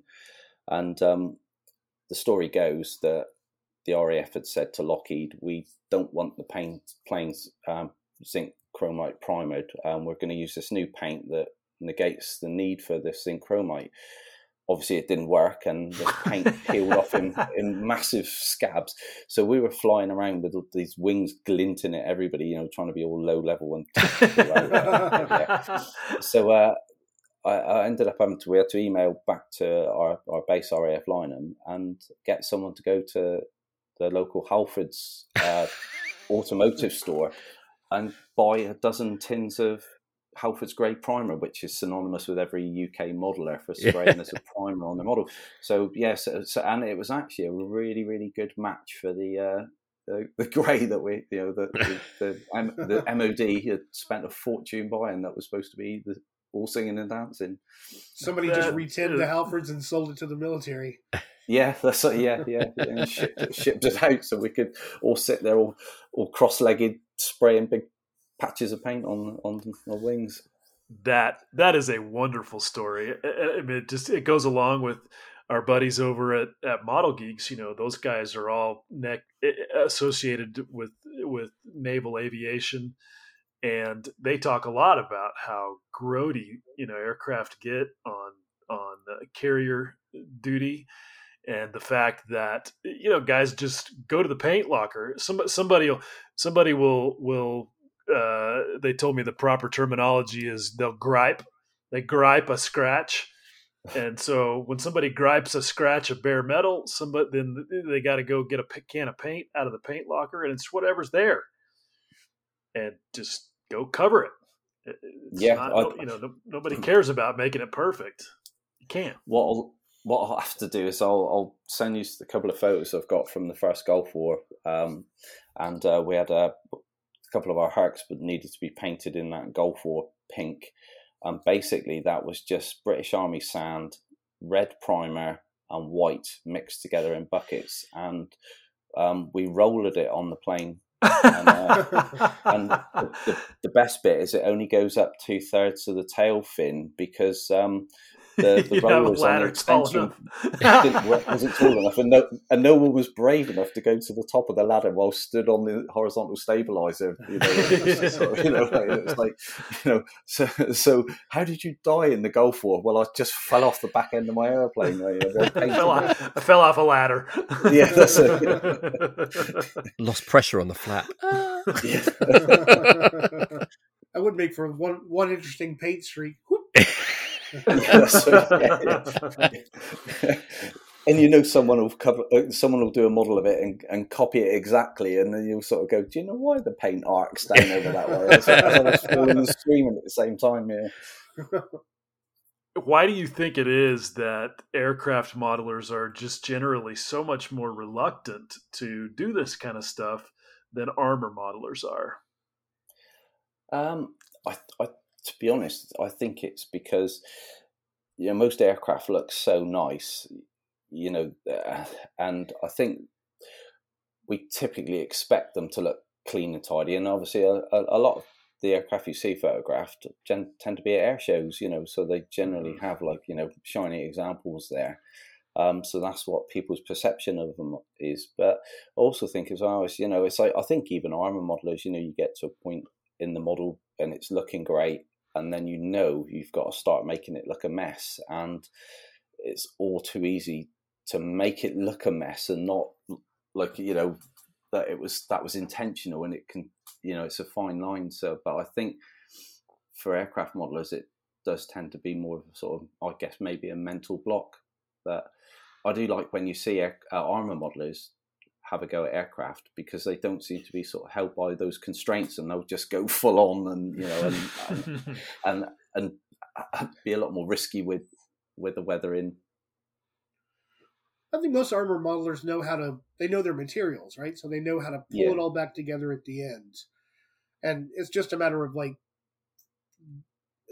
increasing your skills incrementally with each model and learning new things and being able to push it forward. And if you're already a pretty accomplished aircraft modeler and you get the build right and the paint right and everything right, then it's got to be pretty daunting to take the next step and just start fucking it up. Yeah, not knowing whether you can tie it all back together in the end and make it look right.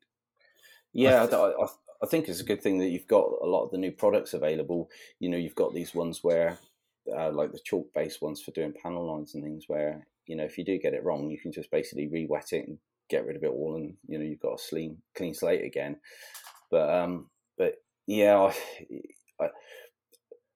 I've seen when an armor modeler does an aircraft, and I think it's also, if it's not your forte, you maybe, I know it sounds a bit sort of crass, that you may not have quite as much care for it as as an aircraft modeler.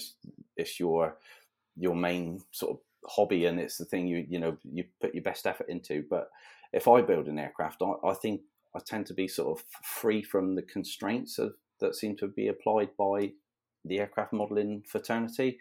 So I'll just kind of go in there and go sort of mad with it, because I look at it as a bit of light relief from the stuff I normally do. So maybe if aircraft modelers built some armor, it would sort of give them the chance to sort of be a bit more free with experimenting with more extreme weathering techniques. They haven't got the patience to build armor. It's a lot more work. Yeah. I do. I have to wonder I don't know, man. Cockpits, wheel wells, no. Yeah, after all the sanding and fussing that I've been doing for the last 6 weeks on this tiny little Armastang, before I even get to the part where I feel like I can paint the damn thing, I'm not going to agree. Yeah, but you put the perfect in perfectionism, didn't you? That's the problem. Well, I don't know about all that, but it's just so fussy, and maybe that's the deal with aircraft modelers. Is I think, I mean, you said something there that really caught my attention, Spud, about aircraft just look so nice. And I think what you meant was like the lines, right? Like the shape of the thing. Yeah. And we get, I mean, we do. Aircraft modelers are obsessed with shape. And plus it's generally at a smaller scale. I mean, even at 48th scale, which, that's the most popular, it is harder. It is harder to replicate weathering effects than it is at 35th scale. Yep. Come back when you've done 1/700. With this 48th bullshit. I know. But I'm just saying that relative, there's a relative difference there. But it's a fascinating thing. And I think you're onto something, because like I was talking to Gabe Pincelli one day about my Hornet. And you guys know Gabe is an amazing craftsman and a super good painter, but he doesn't do heavy weathering. And he and I were talking about the color of the position lights on Hornets. Are they green? Are they blue? And he was showing me pictures, because he was a pilot. I mean, he's seen them in person hundreds of times. And he showed me a picture that was of the light in question. But all I could see was kind of in the background, this pylon that was just roached as fuck. And we were kind of laughing about the fact that that's all I saw, and he didn't even notice. So, it's just a mindset. It's just a thing. It's what, it's what we're into. With what you're saying about the products as well, though, Spud, armor modelers have kind of a language and a recent tradition and all the products to go with it of weathering, and aircraft modelers don't really have that. I mean, if you look at the amount of products available to armor modelers, they just aren't available to aircraft modelers. Very true. Yep, yeah. Exactly. And I think as more aircraft modelers weather, that'll tip over. But at the moment, because the non-weathered crowd are in the majority. Like the only one I can think of is Ammo Airfield Dust. That's a I saw that in the hobby shop. Come in? Yeah, one. There's only one dust for airfields. All airfields in the world have a certain dust laid on them. I did laugh at that. But it's the same as the sort of like you can get panel line washes, and where some of the companies have released a paint that will be Luftwaffe yellow or something, and you just go, well, actually you could go to Winsor & Newton-Dale around, and buy cadmium yellow, which is pretty much the same colour, but it's the bit of that leading a horse to water, unless you specifically name it for that side of the hobby, some people won't buy it because You know, that's a really good point. It goes to that old adage of, you know, it's the recent 16th scale M5 Stuart that I built, and I've been asked so many times what olive drab I used, and to be honest, you know, it was a Mr. Hobby color, and it was mixed to the nth degree with all sorts of other shades to get the look I was after in my own eye. And as long as it's not, you know, day glow green or something that's bordering on black, you know, you're not too far wrong. But it is one of those, and I think, you know, probably aircraft modelers maybe more so are slightly more obsessed about the correct shade of paint, you know. And to go back to my Air Force days, you know, when the J model Hercs, the Royal Air Force had 25 of them delivered, and it was about 2.5 years, I think, between the first and last arriving. And when they were all lined up together on the pan, no two of them were the same shade of grey, you know, where they'd all weathered differently, been washed different amounts of times, and, you know, operated in different theatres. But, you know, and even when I was editing the magazines, you could put a photograph up on my editorial to sort of almost justify that, you know, you're not going to be wrong as long as you're within this spectrum. But it's still that age-old argument, you know, what's the correct shade of Dunkel Gelb or olive drab or, you know, RAF. Yeah.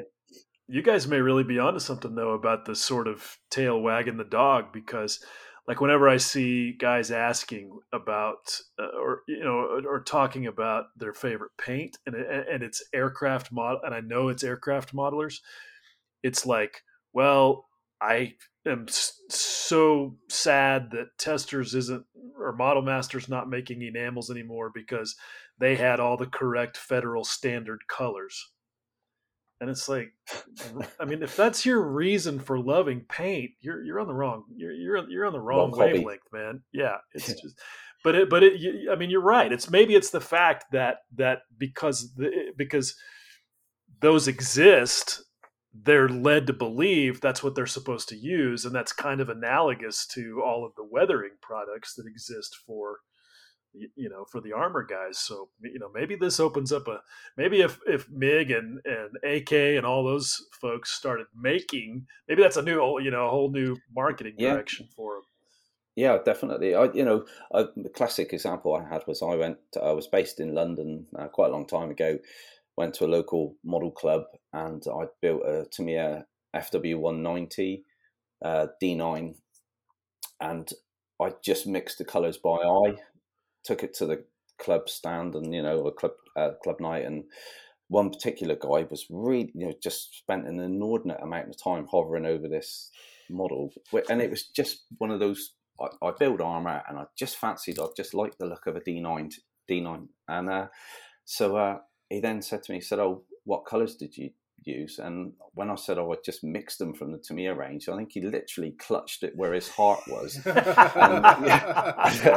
and sort of staggered backwards, never to talk to me again, you know. And it was just like the fact that I just mixed them, like, you know. But up until that point, he was saying how much he really liked it, and, you know, and it was, but I'd not got a specific colour out of a bottle. So suddenly it was not a likable thing. You know, it would be impossible. Yeah, exactly. So, yeah.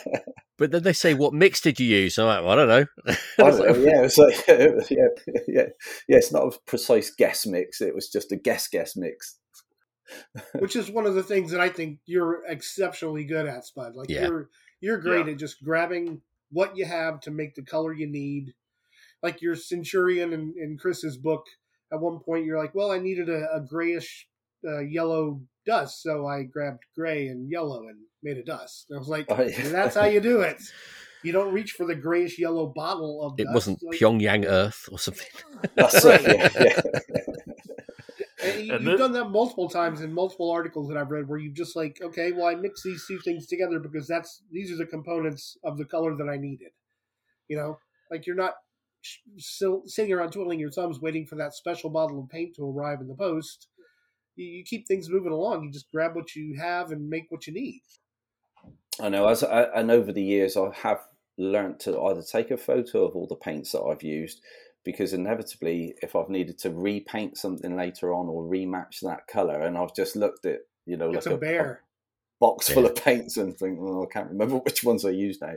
But yeah, it's something I've always done, and I think early days when I didn't really want to sort of put too much money aside for the hobby because of paying for dirt bikes and stuff like that. So, if I had 3 or 4 colours, I would make those, they would make do rather than going off and buying another 10 bottles of, paint that I was thinking, that's money I could be using elsewhere, really. Yeah. Yeah, you don't need that bottle of airfield dust. You can make your own. Go scrape some dust off the bottom of your fender.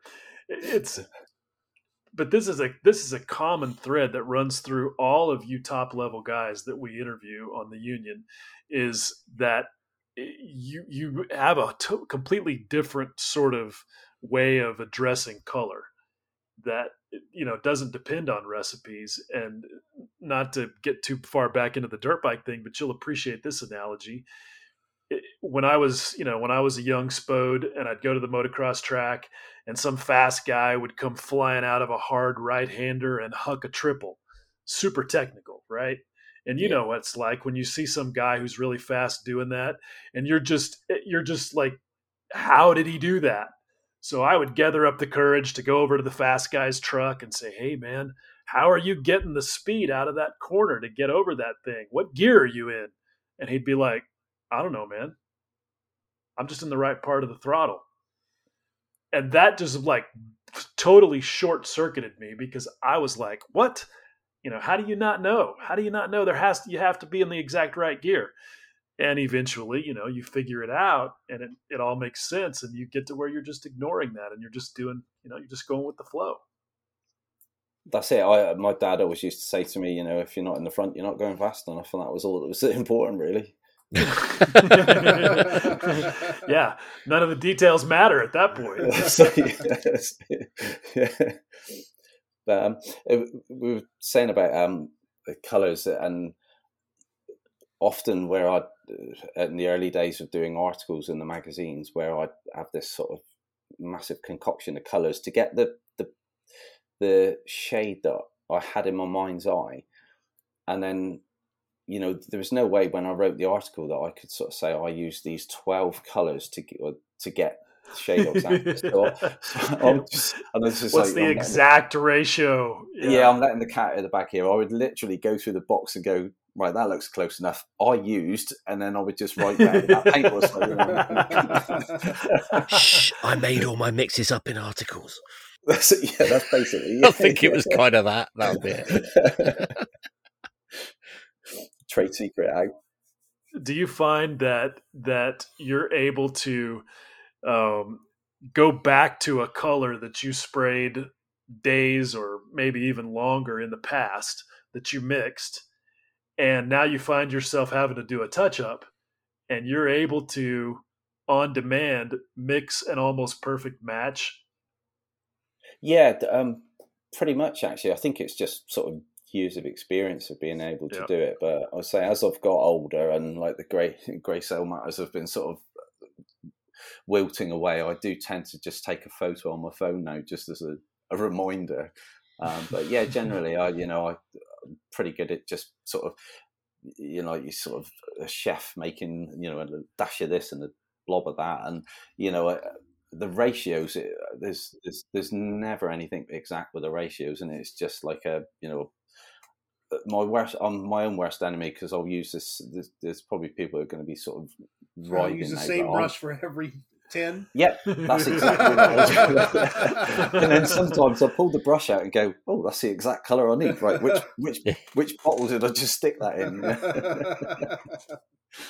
And you get where, like, if you do mixes and you've got more than you need, you just dump it back in the bottle because you just don't have to give a shit, because you can. It'll be fine. Yeah, I do that. Yeah, that's right. And then of course, when I come to mix it again, it's not quite the same shade because I've forgotten that I've already changed the shade of one of the primary colours that I've chosen. But either that's okay because the variety is, it's like you were saying about the C-130s. It's never going to be the same twice, or you have confidence that you can always mix it back to what it needs to be. Yeah, and the thing is as well, is, with all the weathering processes that we sort of incorporate now, I think for Chris's book with the Centurion, when you look at the original colours that the model was sprayed in, and then when I did this sort of use the Abtoilung Industrial Earth to give it almost like a glaze, a dry brushed glaze, and it changed the colour beyond all recognition. So to be honest, I've never really been that bothered about, like I say, the exact shade, because by the time you've added all the weathering processes, you can get it back to where it needs to be. Well, you start off with an idea of what you want it to look like, and then the next stage is a different idea of what you want. Every time you touch the model, you're like adjusting it slightly to what you have in your head. At each phase, it just comes from experience and knowledge of your materials. Like, the right thing to grab. Yeah, definitely. And it's a case of where I'll know. It's almost difficult to explain. It's like I know what base color I need for it to then, as the stages progress, you still stay on track, So that's why I always say if you're doing like pre-shading, spray it one shade lighter than you're actually comfortable with, because that I seem to sort of be able to guess that once I've put a colour wash on, or I'll say, like, not that I really do filters, but say a colour wash, for instance, I know how that'll cancel out at least one or two shades of the base colour, so that's why I always go a shade or two lighter than you almost feel comfortable with, because you do know by the end of the process it'll be where you want it to be, if that makes sense. Yeah, it's all kind of informed from the beginning to how to get to the end. Yeah. I find that if I fuck up something, acrylics, I can, instead of going back and remixing the acrylics to match, a lot of times what I can do pretty easily is mix the same color with oil and touch it up with that. I do that as well. Yeah. I think once you've got a grasp of, say, like the colour wheel, obviously I did art at school, and then just understanding the colour wheel and how, you've got cold tones and warm tones to each colour, and how, the classic is where people want to lighten, say, like an olive drab. And, obviously I generally paint US and Allied vehicles, so that's the colour that I use a lot. But instead of adding white to it or sand, if you add a flesh to the olive drab, it lightens the tone without it changing the hue. So it's little tricks like that you sort of pick up over the time, and they just sort of sit in your sort of file of like experience. Yeah, you notice mixing, a gray or a buff or something like that, where it kind of, or a white, where it kind of deadens color. Whereas if you mix something with a little color to it, like a flesh, it keeps the color kind of glowing and alive. That's right, yeah, it keeps the sort of warmth to it. If you put white into olive drab, it just tends to make it look chalky and pasty looking. RLM 79, that's my favorite. Yeah. What kind of paint do you like, Spud?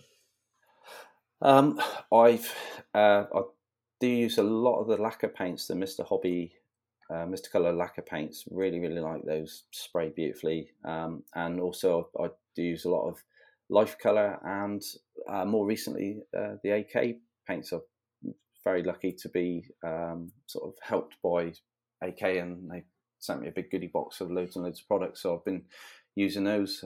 So that's really the sort of three main companies I use: Mr. Colour or Mr. Hobby, Life Colour, and AK. Living that lacquer life, baby. Yeah. Which AK paints do you prefer, the third gen or the real colours? Or both, actually. I've been using the for the Stug, for example, the base Dunkelgelb was the real colour, because it's lacquer based. It's such a tough, durable paint, and that's why I've been able to sort of have a play with these, basically airbrushing the camouflage on with the third generation colours, and then using white spirits on a cotton bud to then start rubbing away at the green and the brown. Doesn't have any effect on the lacquer Dunkelgelb, but it's given a really nice sort of worn effect to the two acrylic paints. So yeah, both the third gen, fantastic, really, really opaque colours. They thin down beautifully, and they're great for brush painting, and I've sprayed with them. And the real colour, yeah, it's a lacquer paint, so it sprays beautifully. So how have you found the transition from 35th scale to 16th scale? Real eye opener, actually. I think the main thing was, I really fancied doing the classy hobby Stuart, which got me got the bug, and realizing that just the turret alone was bigger than a 35th scale tank, and I found that the painting, the base color painting was great, but when it came to the weathering, that it almost felt overwhelming when you needed to get really in close and chipping and more scratches. So it's just really sort of having to break it down into more manageable sections, but also, as we were saying, with being able to go back to colours you'd mixed previously, a few days or a few weeks ago, to make sure that when you're mixing the colours to work on another section, that they still tie in with what you painted, previously.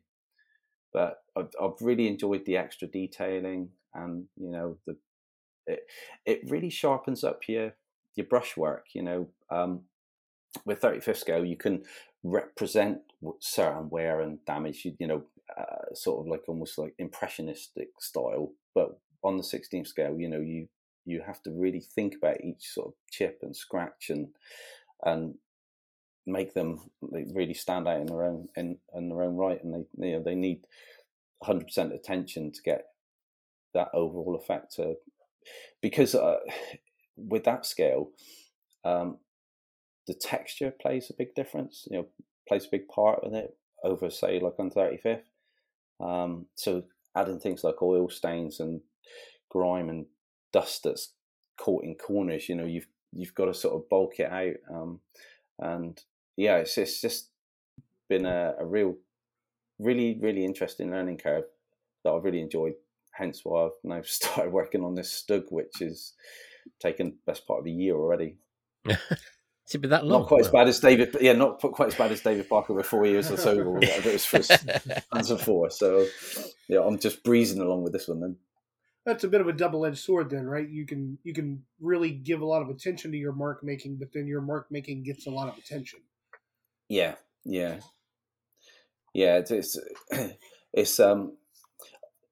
It's really sort of, I think, made me focus a lot more. Where, like I say, with 35th scale, you tend to sort of sponge technique and go along an edge, and that'll be fine. But I've found when you're doing it with 16th scale, if you just sort of do the sponge technique for chipping, when you look closely, you think that's actually just doesn't look right. So I've ended up having to basically add all the scratches and chips with a paintbrush, and for them. So are you not doing any hairspray chipping? No, the only bit I did any hairspray chipping was the rear sort of exhaust deflector on the Stug. Nothing else has been done with hairspray at all. Wow. I usually feel like I can spot it from a mile away when somebody's painting their chips, and I would not have bet money that you were. It's impressive, man. I'm looking at photos of the M3, and we have to put these up on the page because there's just so much going on here, so many layers.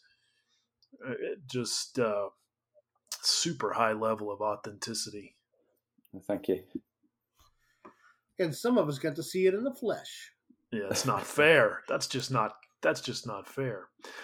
You know what I especially love that I think you must enjoy at 1/16th scale is how much subtlety you can put into things like the rust tones on this sledgehammer head.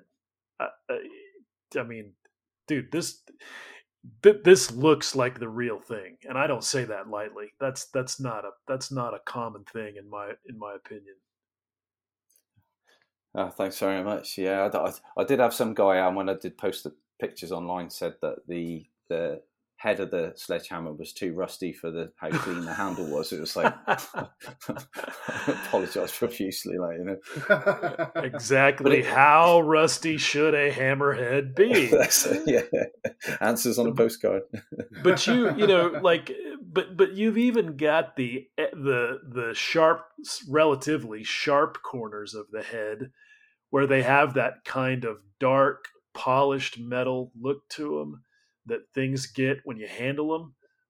You know, I mean, you've got different rust tones going on each strand of the expanded metal grating right there next to the, what is that, the fuel filler cap? I don't know anything about this tank.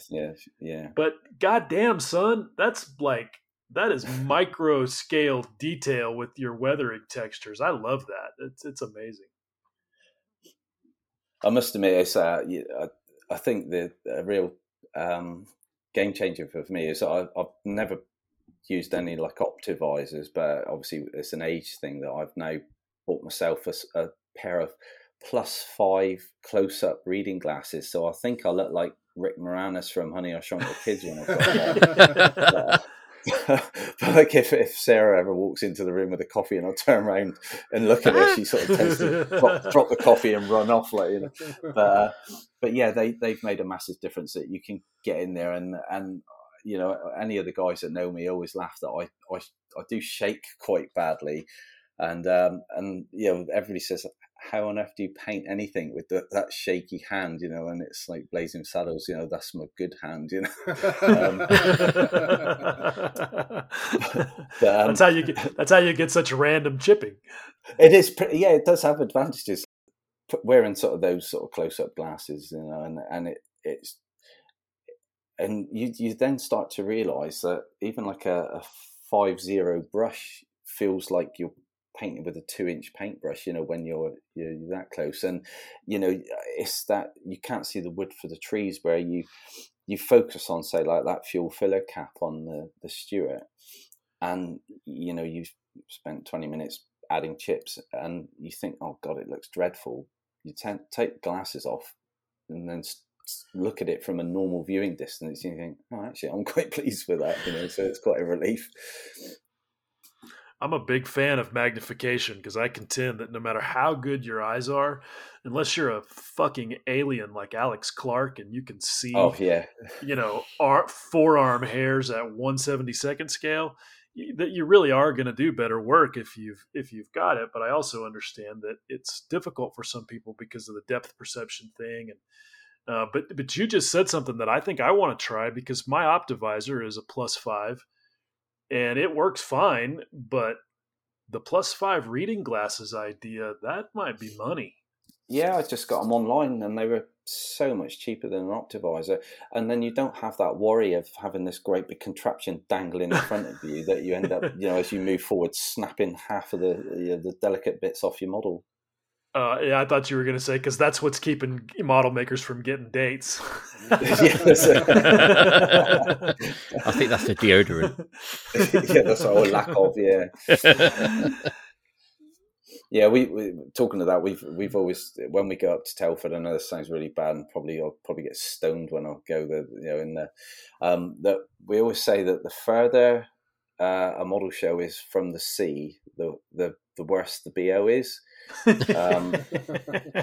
And Telford is pretty much as central as you can get in the UK. I think, I know, you guys in the States will laugh at this, but I believe one of these trivial facts that the furthest you can be from the sea in the UK is 77 miles, and I think Telford's pretty much the epicenter of that. So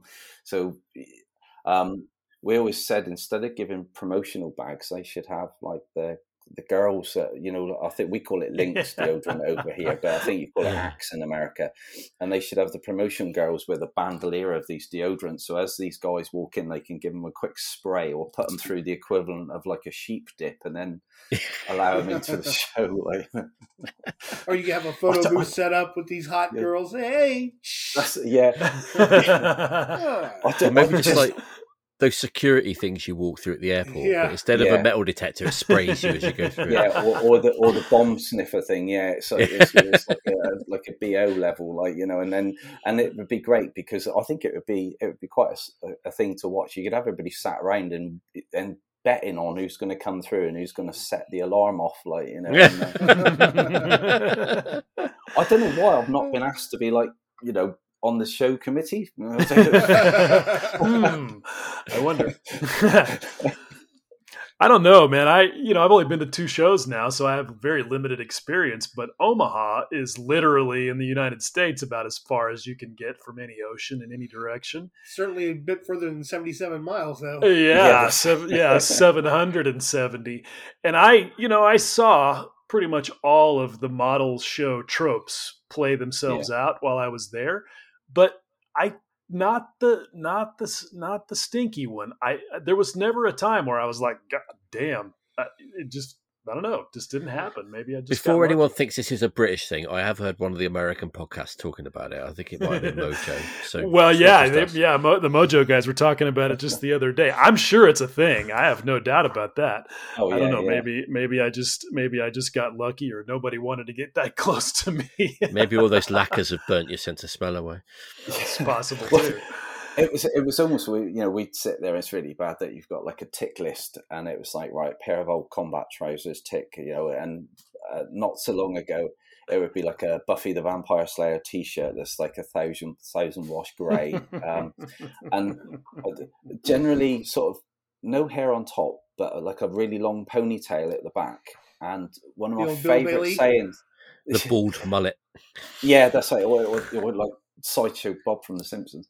And the favourite thing, one of the sayings I heard in America when I was working on MMIR was when they called people's beards like flavour savers, because they'd be like about 100 calories of uneaten food around the edges of the beard.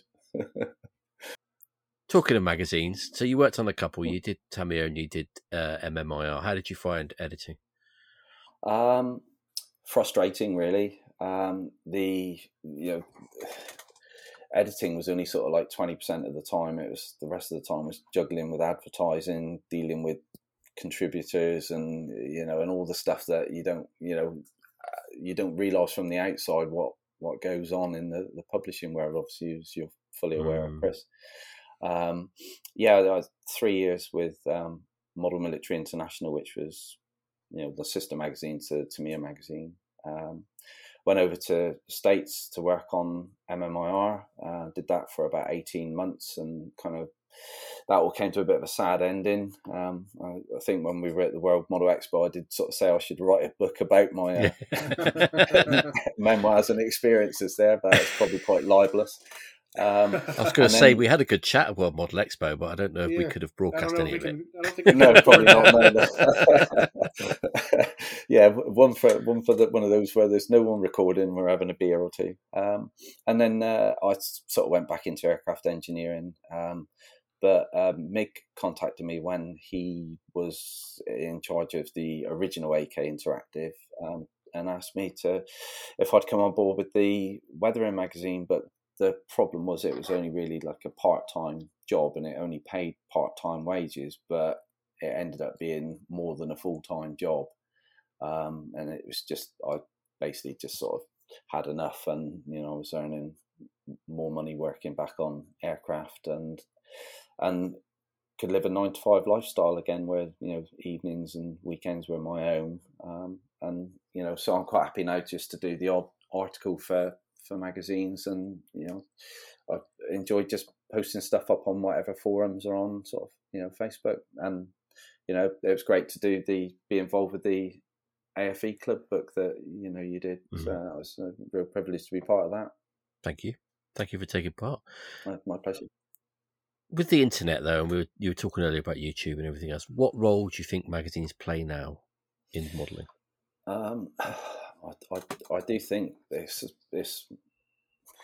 sounds a bit harsh, but a bit of a dying industry, really. I tend to not buy any of the magazines anymore, if I'm honest.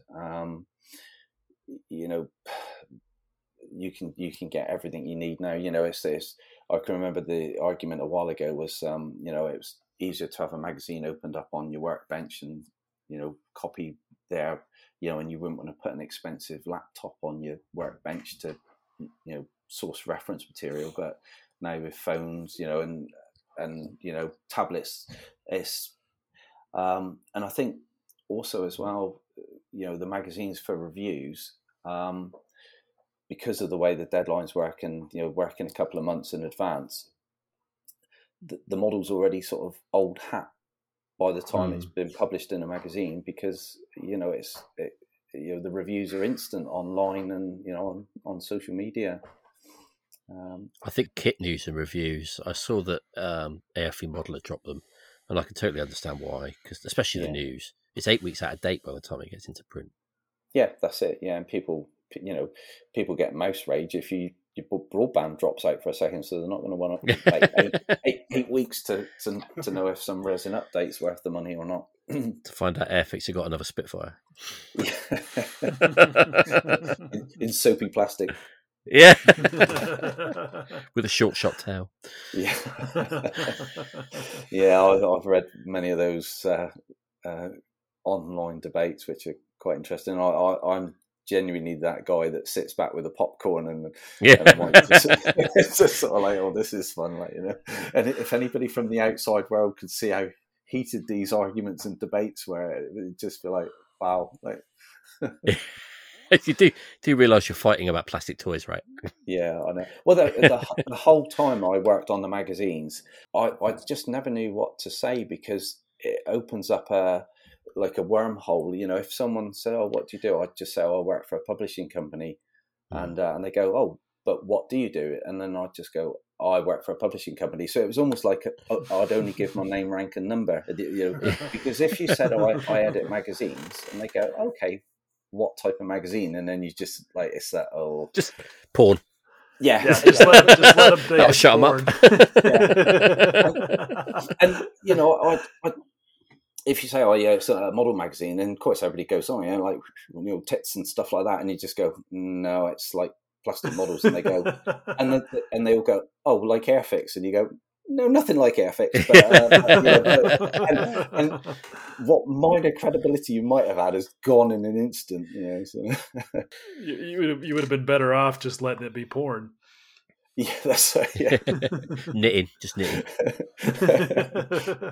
Yeah, even now, if I go into WH Smith's, our local sort of news agency, if I on the very occasion do buy a model magazine, I'll invariably hide it inside a donkey porn magazine when I walk to the cashier, so you don't get spotted carrying it.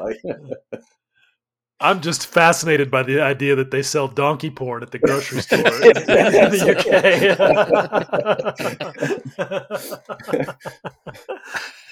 Well, show's gone off the rails. I'm from a rural area, so yeah, that's pretty mainstream. That's right. Yeah.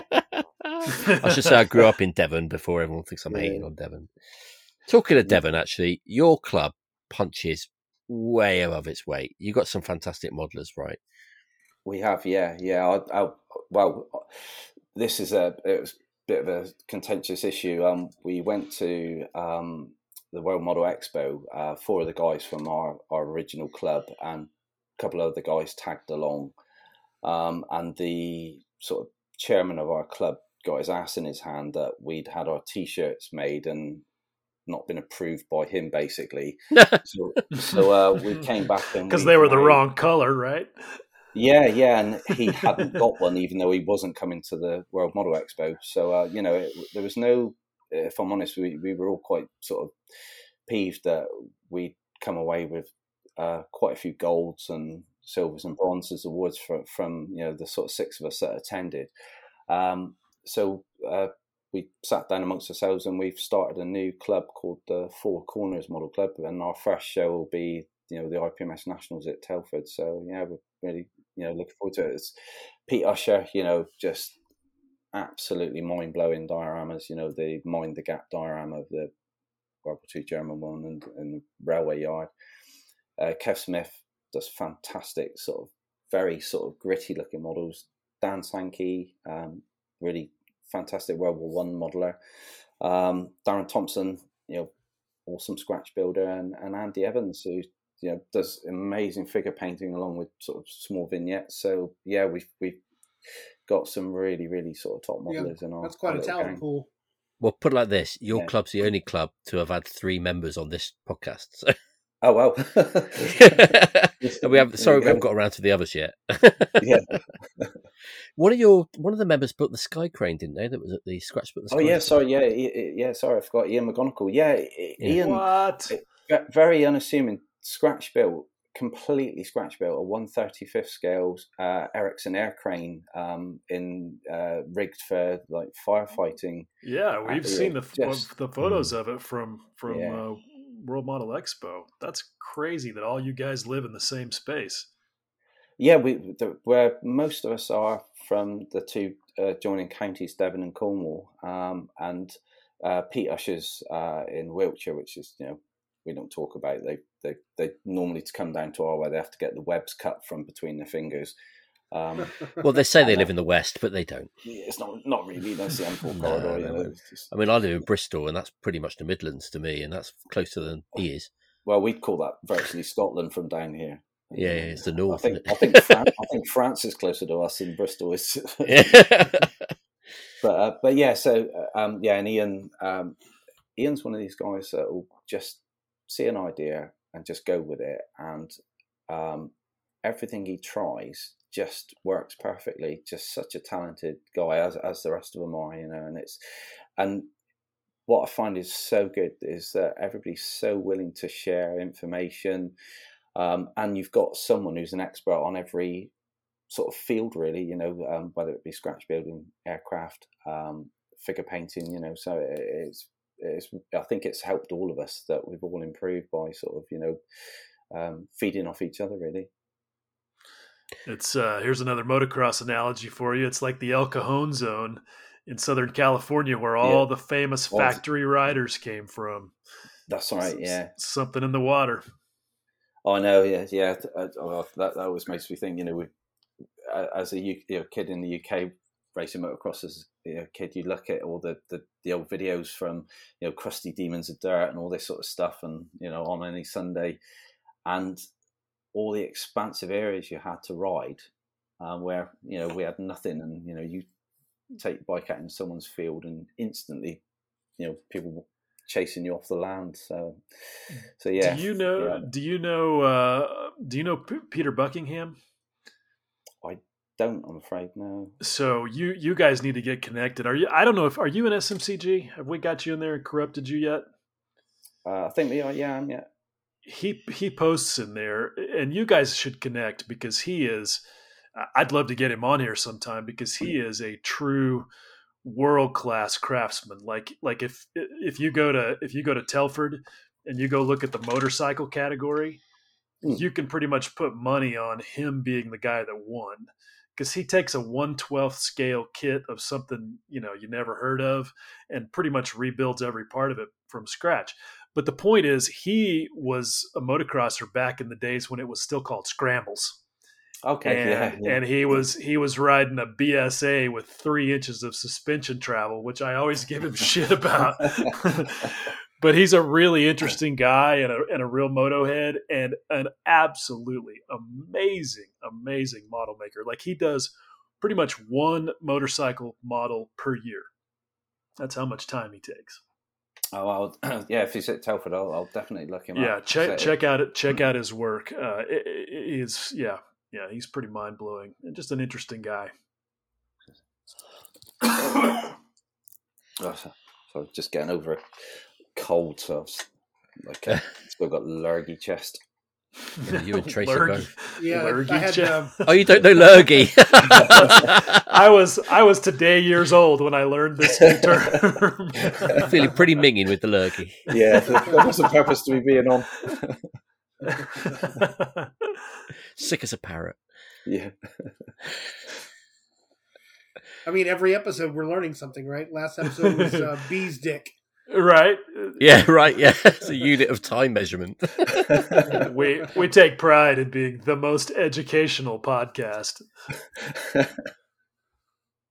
I mean, I'm sure there's podcasts about education out there. They just don't talk about scale modeling as well. Or bees dicks. Maybe science programs. I don't know. Yeah, maybe. Yeah, we used to call it. It was a gnat's cock. Was a measurement we used in the Air Force. It was like, yeah, it's like, oh, how much do I need this moving? Oh, about a gnat's cock. Like, so it was a very, very small amount. Like, yeah. And it's something that's a very close fit. It's tight as a gnat's chuff. Yeah. And somehow you guys manage to make it sound cultured when you say that. Something like that. Not to English ears, we don't.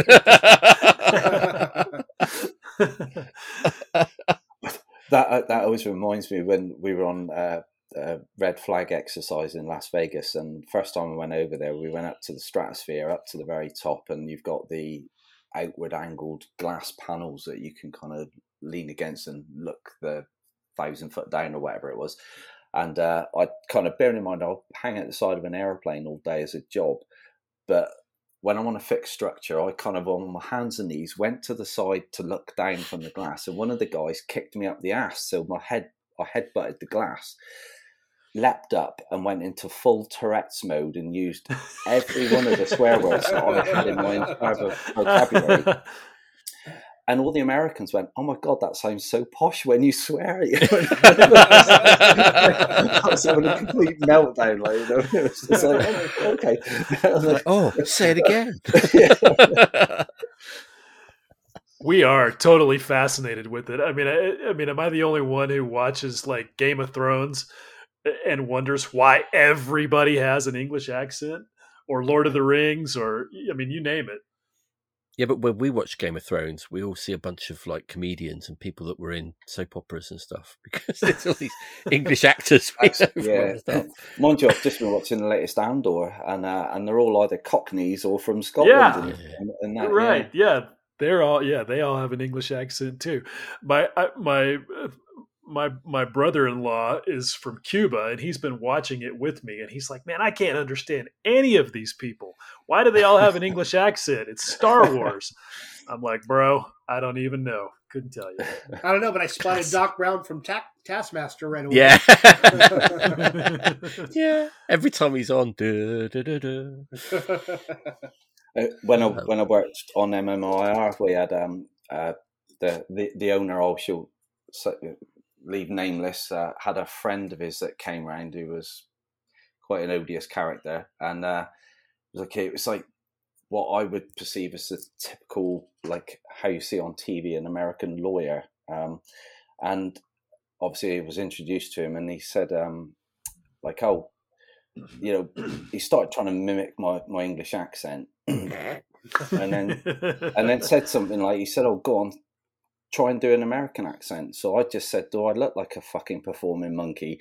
No, I'm not. And it was just this like, tumbleweed moment, stunned silence, and then off I trotted. But yeah, it was just very strange, that it was, that was how it was like, because I was an English guy working for him. I was this sort of like, plaything and sort of like a pet. Americans don't do accents very well. I'm witness to that. Yeah. Good example, or a perfect example. These guys are witness to how bad it is when I go on, Will. Do your right? Australian. I'm not even gonna do it. Not even all gonna dead do it. I don't know why I do the Cockney elbow thing. Yeah. Because it's comedy. You have to understand that guys of my age got taught how to do the Australian accent by Crocodile Dundee. So, no, that, all we know is, now that's a knife. I'm going to have to edit all this out. It's embarrassing. I agree. I did have a girl in one of the burger places over there when I ordered my food. Said that I sounded just like Hugh Grant, and then the guys I was with just started pissing themselves laughing. And they said if Hugh Grant was a hillbilly, then Spud would be all over that accent. Yeah, they don't differentiate much. The ear's not there. No. I think they were. It was on one of the sort of late night American chat shows, and they were. One of the guests was said what they found so fascinating for such a small country, how the accent changes so massively in such a small area. You know, you think the UK is pretty much the size of Florida, yet you've got, you know, an infinite number of regional accents that are so different from each other.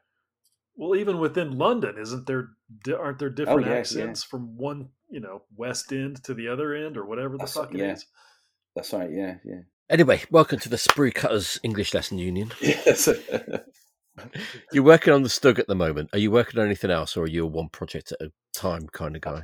I've sort of one project at a time kind of guy at the moment. I did have a Dragon M48 Vietnam one that I was really, really wanted to get on with, but because I'm being graciously sent the Andy's Hobby 16th scale Sherman to build, I really want to get the Stug finished, because I know the moment that box comes through my door with the Sherman in it, I'm going to want to stop everything else and just, you know, because the Easy 8 Sherman's by far one of my favourite vehicles, and to do it in 16th scale. So yeah, I'm sort of desperate to just get the Stug finished before that arrives, because otherwise the Stug will just get sidelined. Yeah. How have you found the Stug? It's the Das Werk one, right? It is, yeah. Obviously, it's, you know, there's been some sort of errors, and you know, which have been sort of widely publicised about the bow armour thickness. But you know, the two options: you could buy David Parker's correction set, or, you know, with a bit of minor surgery, I managed to sort of correct mine. But overall, it's actually a really, really nice model, and I think, you know, great value as well for, you know, it's a lot of plastic and a lot in the box for, you know, just over £100, you know, sterling. So yeah, I've really enjoyed it. I confess that when I think about maybe building my first tank for real, that 1/16 seems like that might be the thing that gets me to do it, because the level of detail is. Have you seen the new stuff that David's doing? Like his Modus and all of the individual shells and the clips and the links. The links. What the fuck? The empty cases actually fit in the individual links, which is just amazing. Yeah, superb. Yeah. You know, he's got to be a little pleased with that. Somebody was like, they look like they can fit together, and the next picture is like, well, they do. Oh, look, they do, yeah. And next week I'm going to fire them. Yeah, I know he's doing a 30 cal as well. Especially given that he didn't start doing Fusion 360 until maybe 2 years ago. I mean, his curve has been rapid. Yeah, it's like it was made for him, isn't it? Mm-hmm. Yeah. And he's doing stuff in it's either Blender or ZBrush too. I mean, he's just clearly got a knack for it. It's really impressive. What a knob.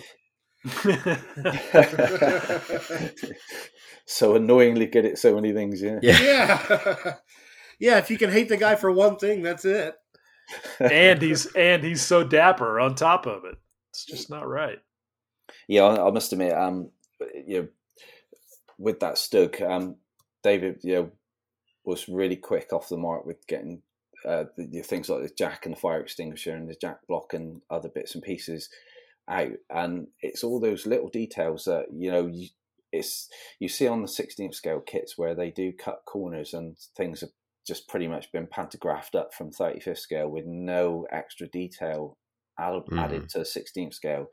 So, you know, I was the same as many others. I only got, you know, the fire extinguisher, jack and bits, and they do make a huge difference. And once you look at the kit part and think, okay, that's okay. And it's not until you get, say, like David's 3D printed part, and they are just worlds difference in detail. And I think he'll do exactly the same with the Sherman, you know, and I hope there'll be quite a few little really cool accessories coming out for that. I feel like he's got a good eye for what's acceptable and what's not acceptable, and he can look at the sprues right away and be like, okay, well, this is going to need to be replaced for scale, fidelity, and detail. Yeah. Often, there's companies out there that will just replace parts for the sake of it, and they don't really need replacing. Yeah. But I think the stuff that he produces, are all genuine improvements.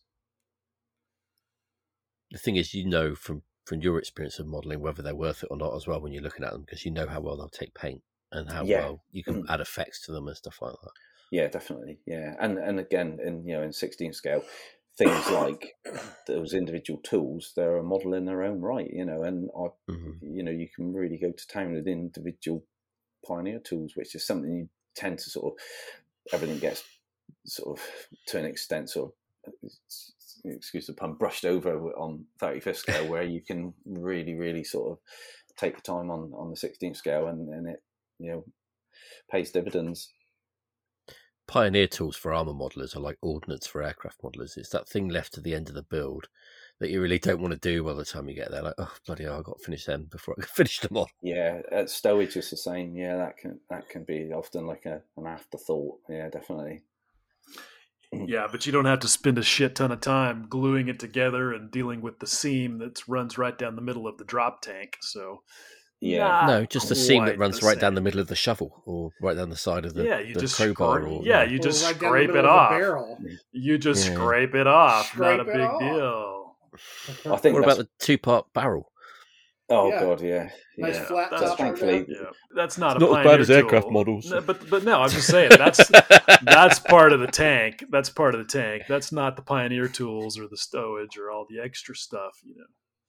Yeah, a lot of the companies now chuck in aluminum turn gun barrels, which I'll always go for that option just for pure laziness. But with you're saying about aircraft with ordnance, obviously, having been a weapons technician in the Air Force, it's one of my pet hates is when you see weapons that are the wrong colours. They've got the wrong hazard bands around them. If they've got the live warheads yellow and the live rocket motors brown, and people have got the wrong combination of these hazard bands, or they've painted them in like the Oxford blue, which would have been you can't fly with those weapons. They're drill, the training rounds just for the load crews to practice with.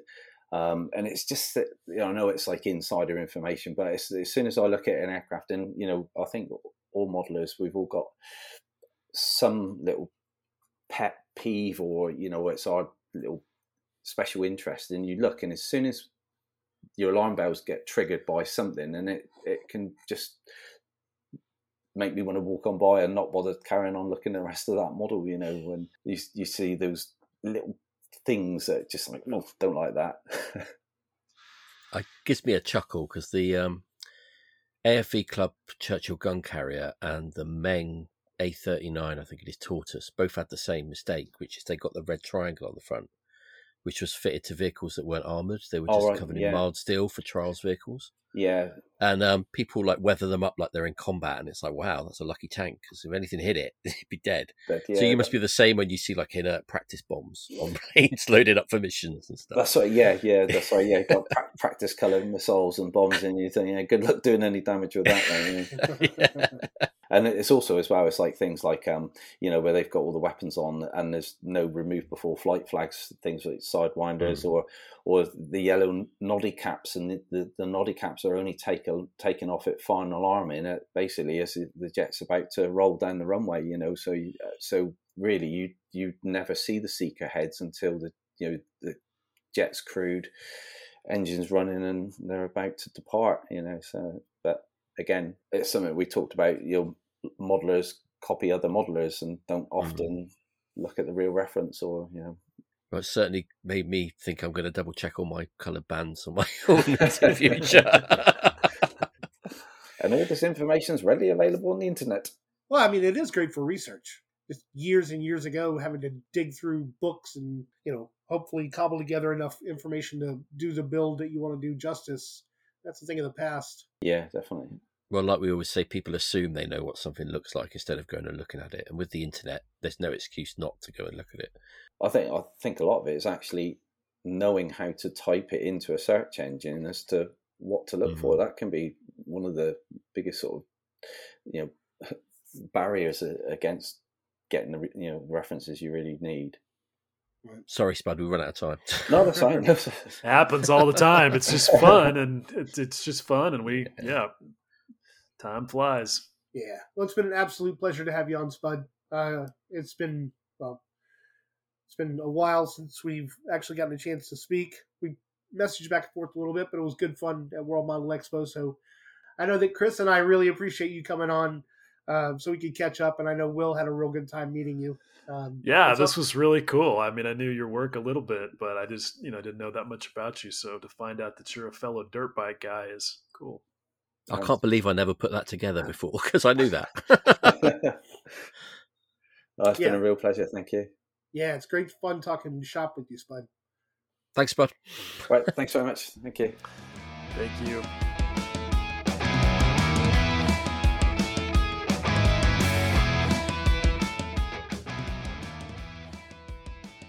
And don't forget, the Sprue Cutters Union is just one of a number of superb scale modelling podcasts.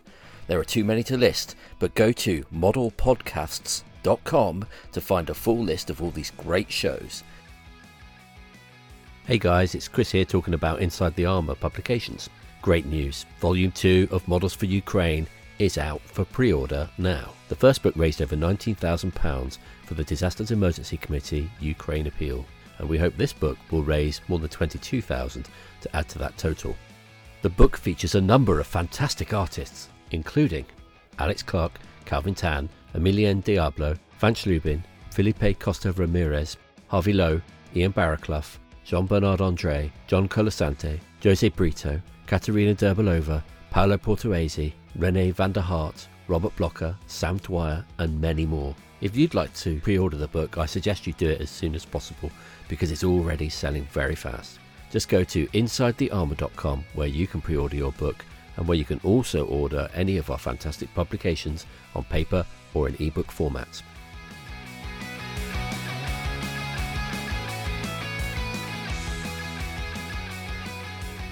All right, folks, thank you so much for sticking with us, and we hope you enjoyed that interview with Spud and our random conversation beforehand. This is going to wrap up our 35th episode. I am particularly proud. Not I don't know why, but 35 just seems like hell. That's a pretty good accomplishment.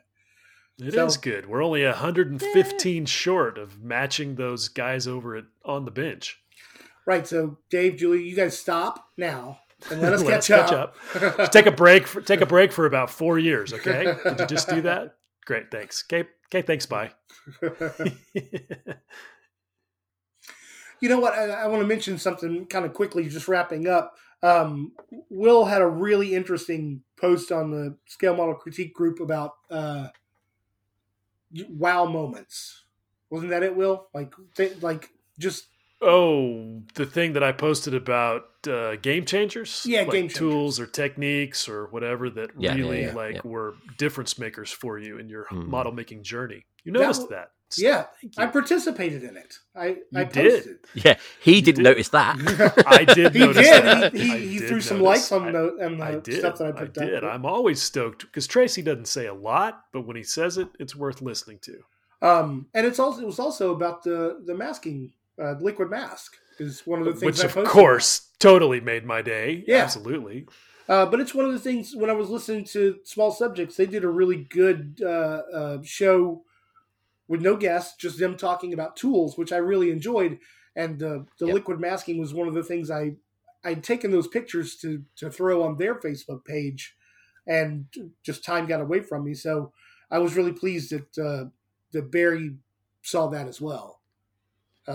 So if you get a chance, head to Scale Models Critique Group and look up that post. There's, I want to say well over 200 comments on that one. It was a legit, really good post, and there's lots of tips and tricks in there. Mm-hmm. Nice to see a post that isn't a dumpster fire get over 100 comments. Yeah. Because usually it's the other kind of post. Yeah. And speaking of talking a lot about tools, we spent the whole first hour and a half of this one talking about tools of a different kind. Yeah, I was gonna say, send us your thoughts, on the rivet counter thing, because hey, look, I mean, maybe we are oversensitive about it. I don't know. This is all our point of view. This is our philosophy. I'm going to stick to it, but we want to hear your views out there in listener land as well. So fire up the email machine. Tell us what you think. Yeah. Oh, I'd also like to just say, please go along and listen to the latest On the Bench, where they look back over their first 150 episodes. Oh, and they I do know their where top this 10 is episodes. going. I know They where do their, this is going. Top 10 episodes by downloads, and one of my episodes made it in there, and Will's didn't. Yeah, I saw that coming from 3 feet away. From across the seas.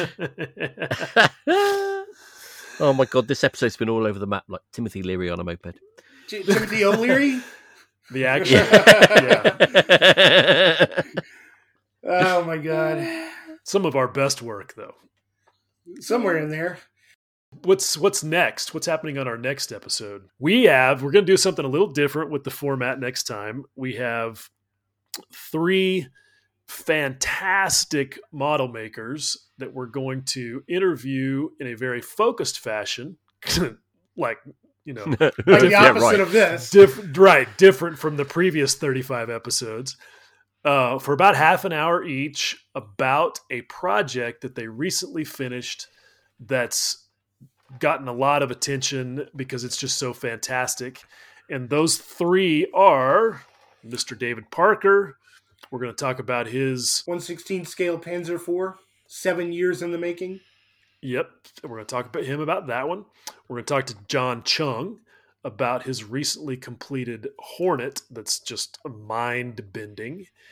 And we're going to talk to Shane Doak because he recently completed an F4 that really is just gorgeous. And frankly, we should have had Shane on long before now. Yeah, he's an enthusiastic guy. He's a friend of the podcast. He's just a friend, and it'll be fun to have him on. And he and I will try not to talk about dirt bikes for 30 minutes. We're gonna be focused. You can talk all you want. I'll just edit it out.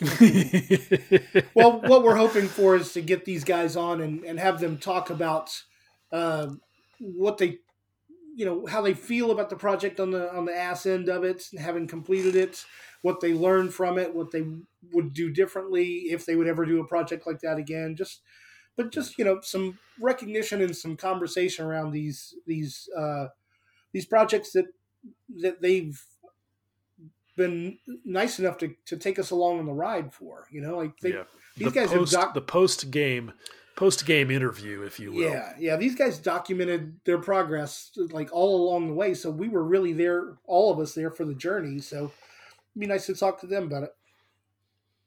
And as we had David and John on before talking about those projects in amongst their other parts of their interview, it's nice to sort of round that off, to come back to something we spoke to them about before. Yeah, for sure. So, thanks for tuning into this one. If you're still listening to us after all this bullshit, we got a good one coming up next week. Not next week. Jesus, not 3 in 3 weeks. Okay, all right. We've got a great one coming up in 2 weeks. So, stay tuned for that. So, I'm going to sign off. Adios, bitches. All right, good stuff. See ya. Auf Wiedersehen. Ja. Schnell, mach schnell.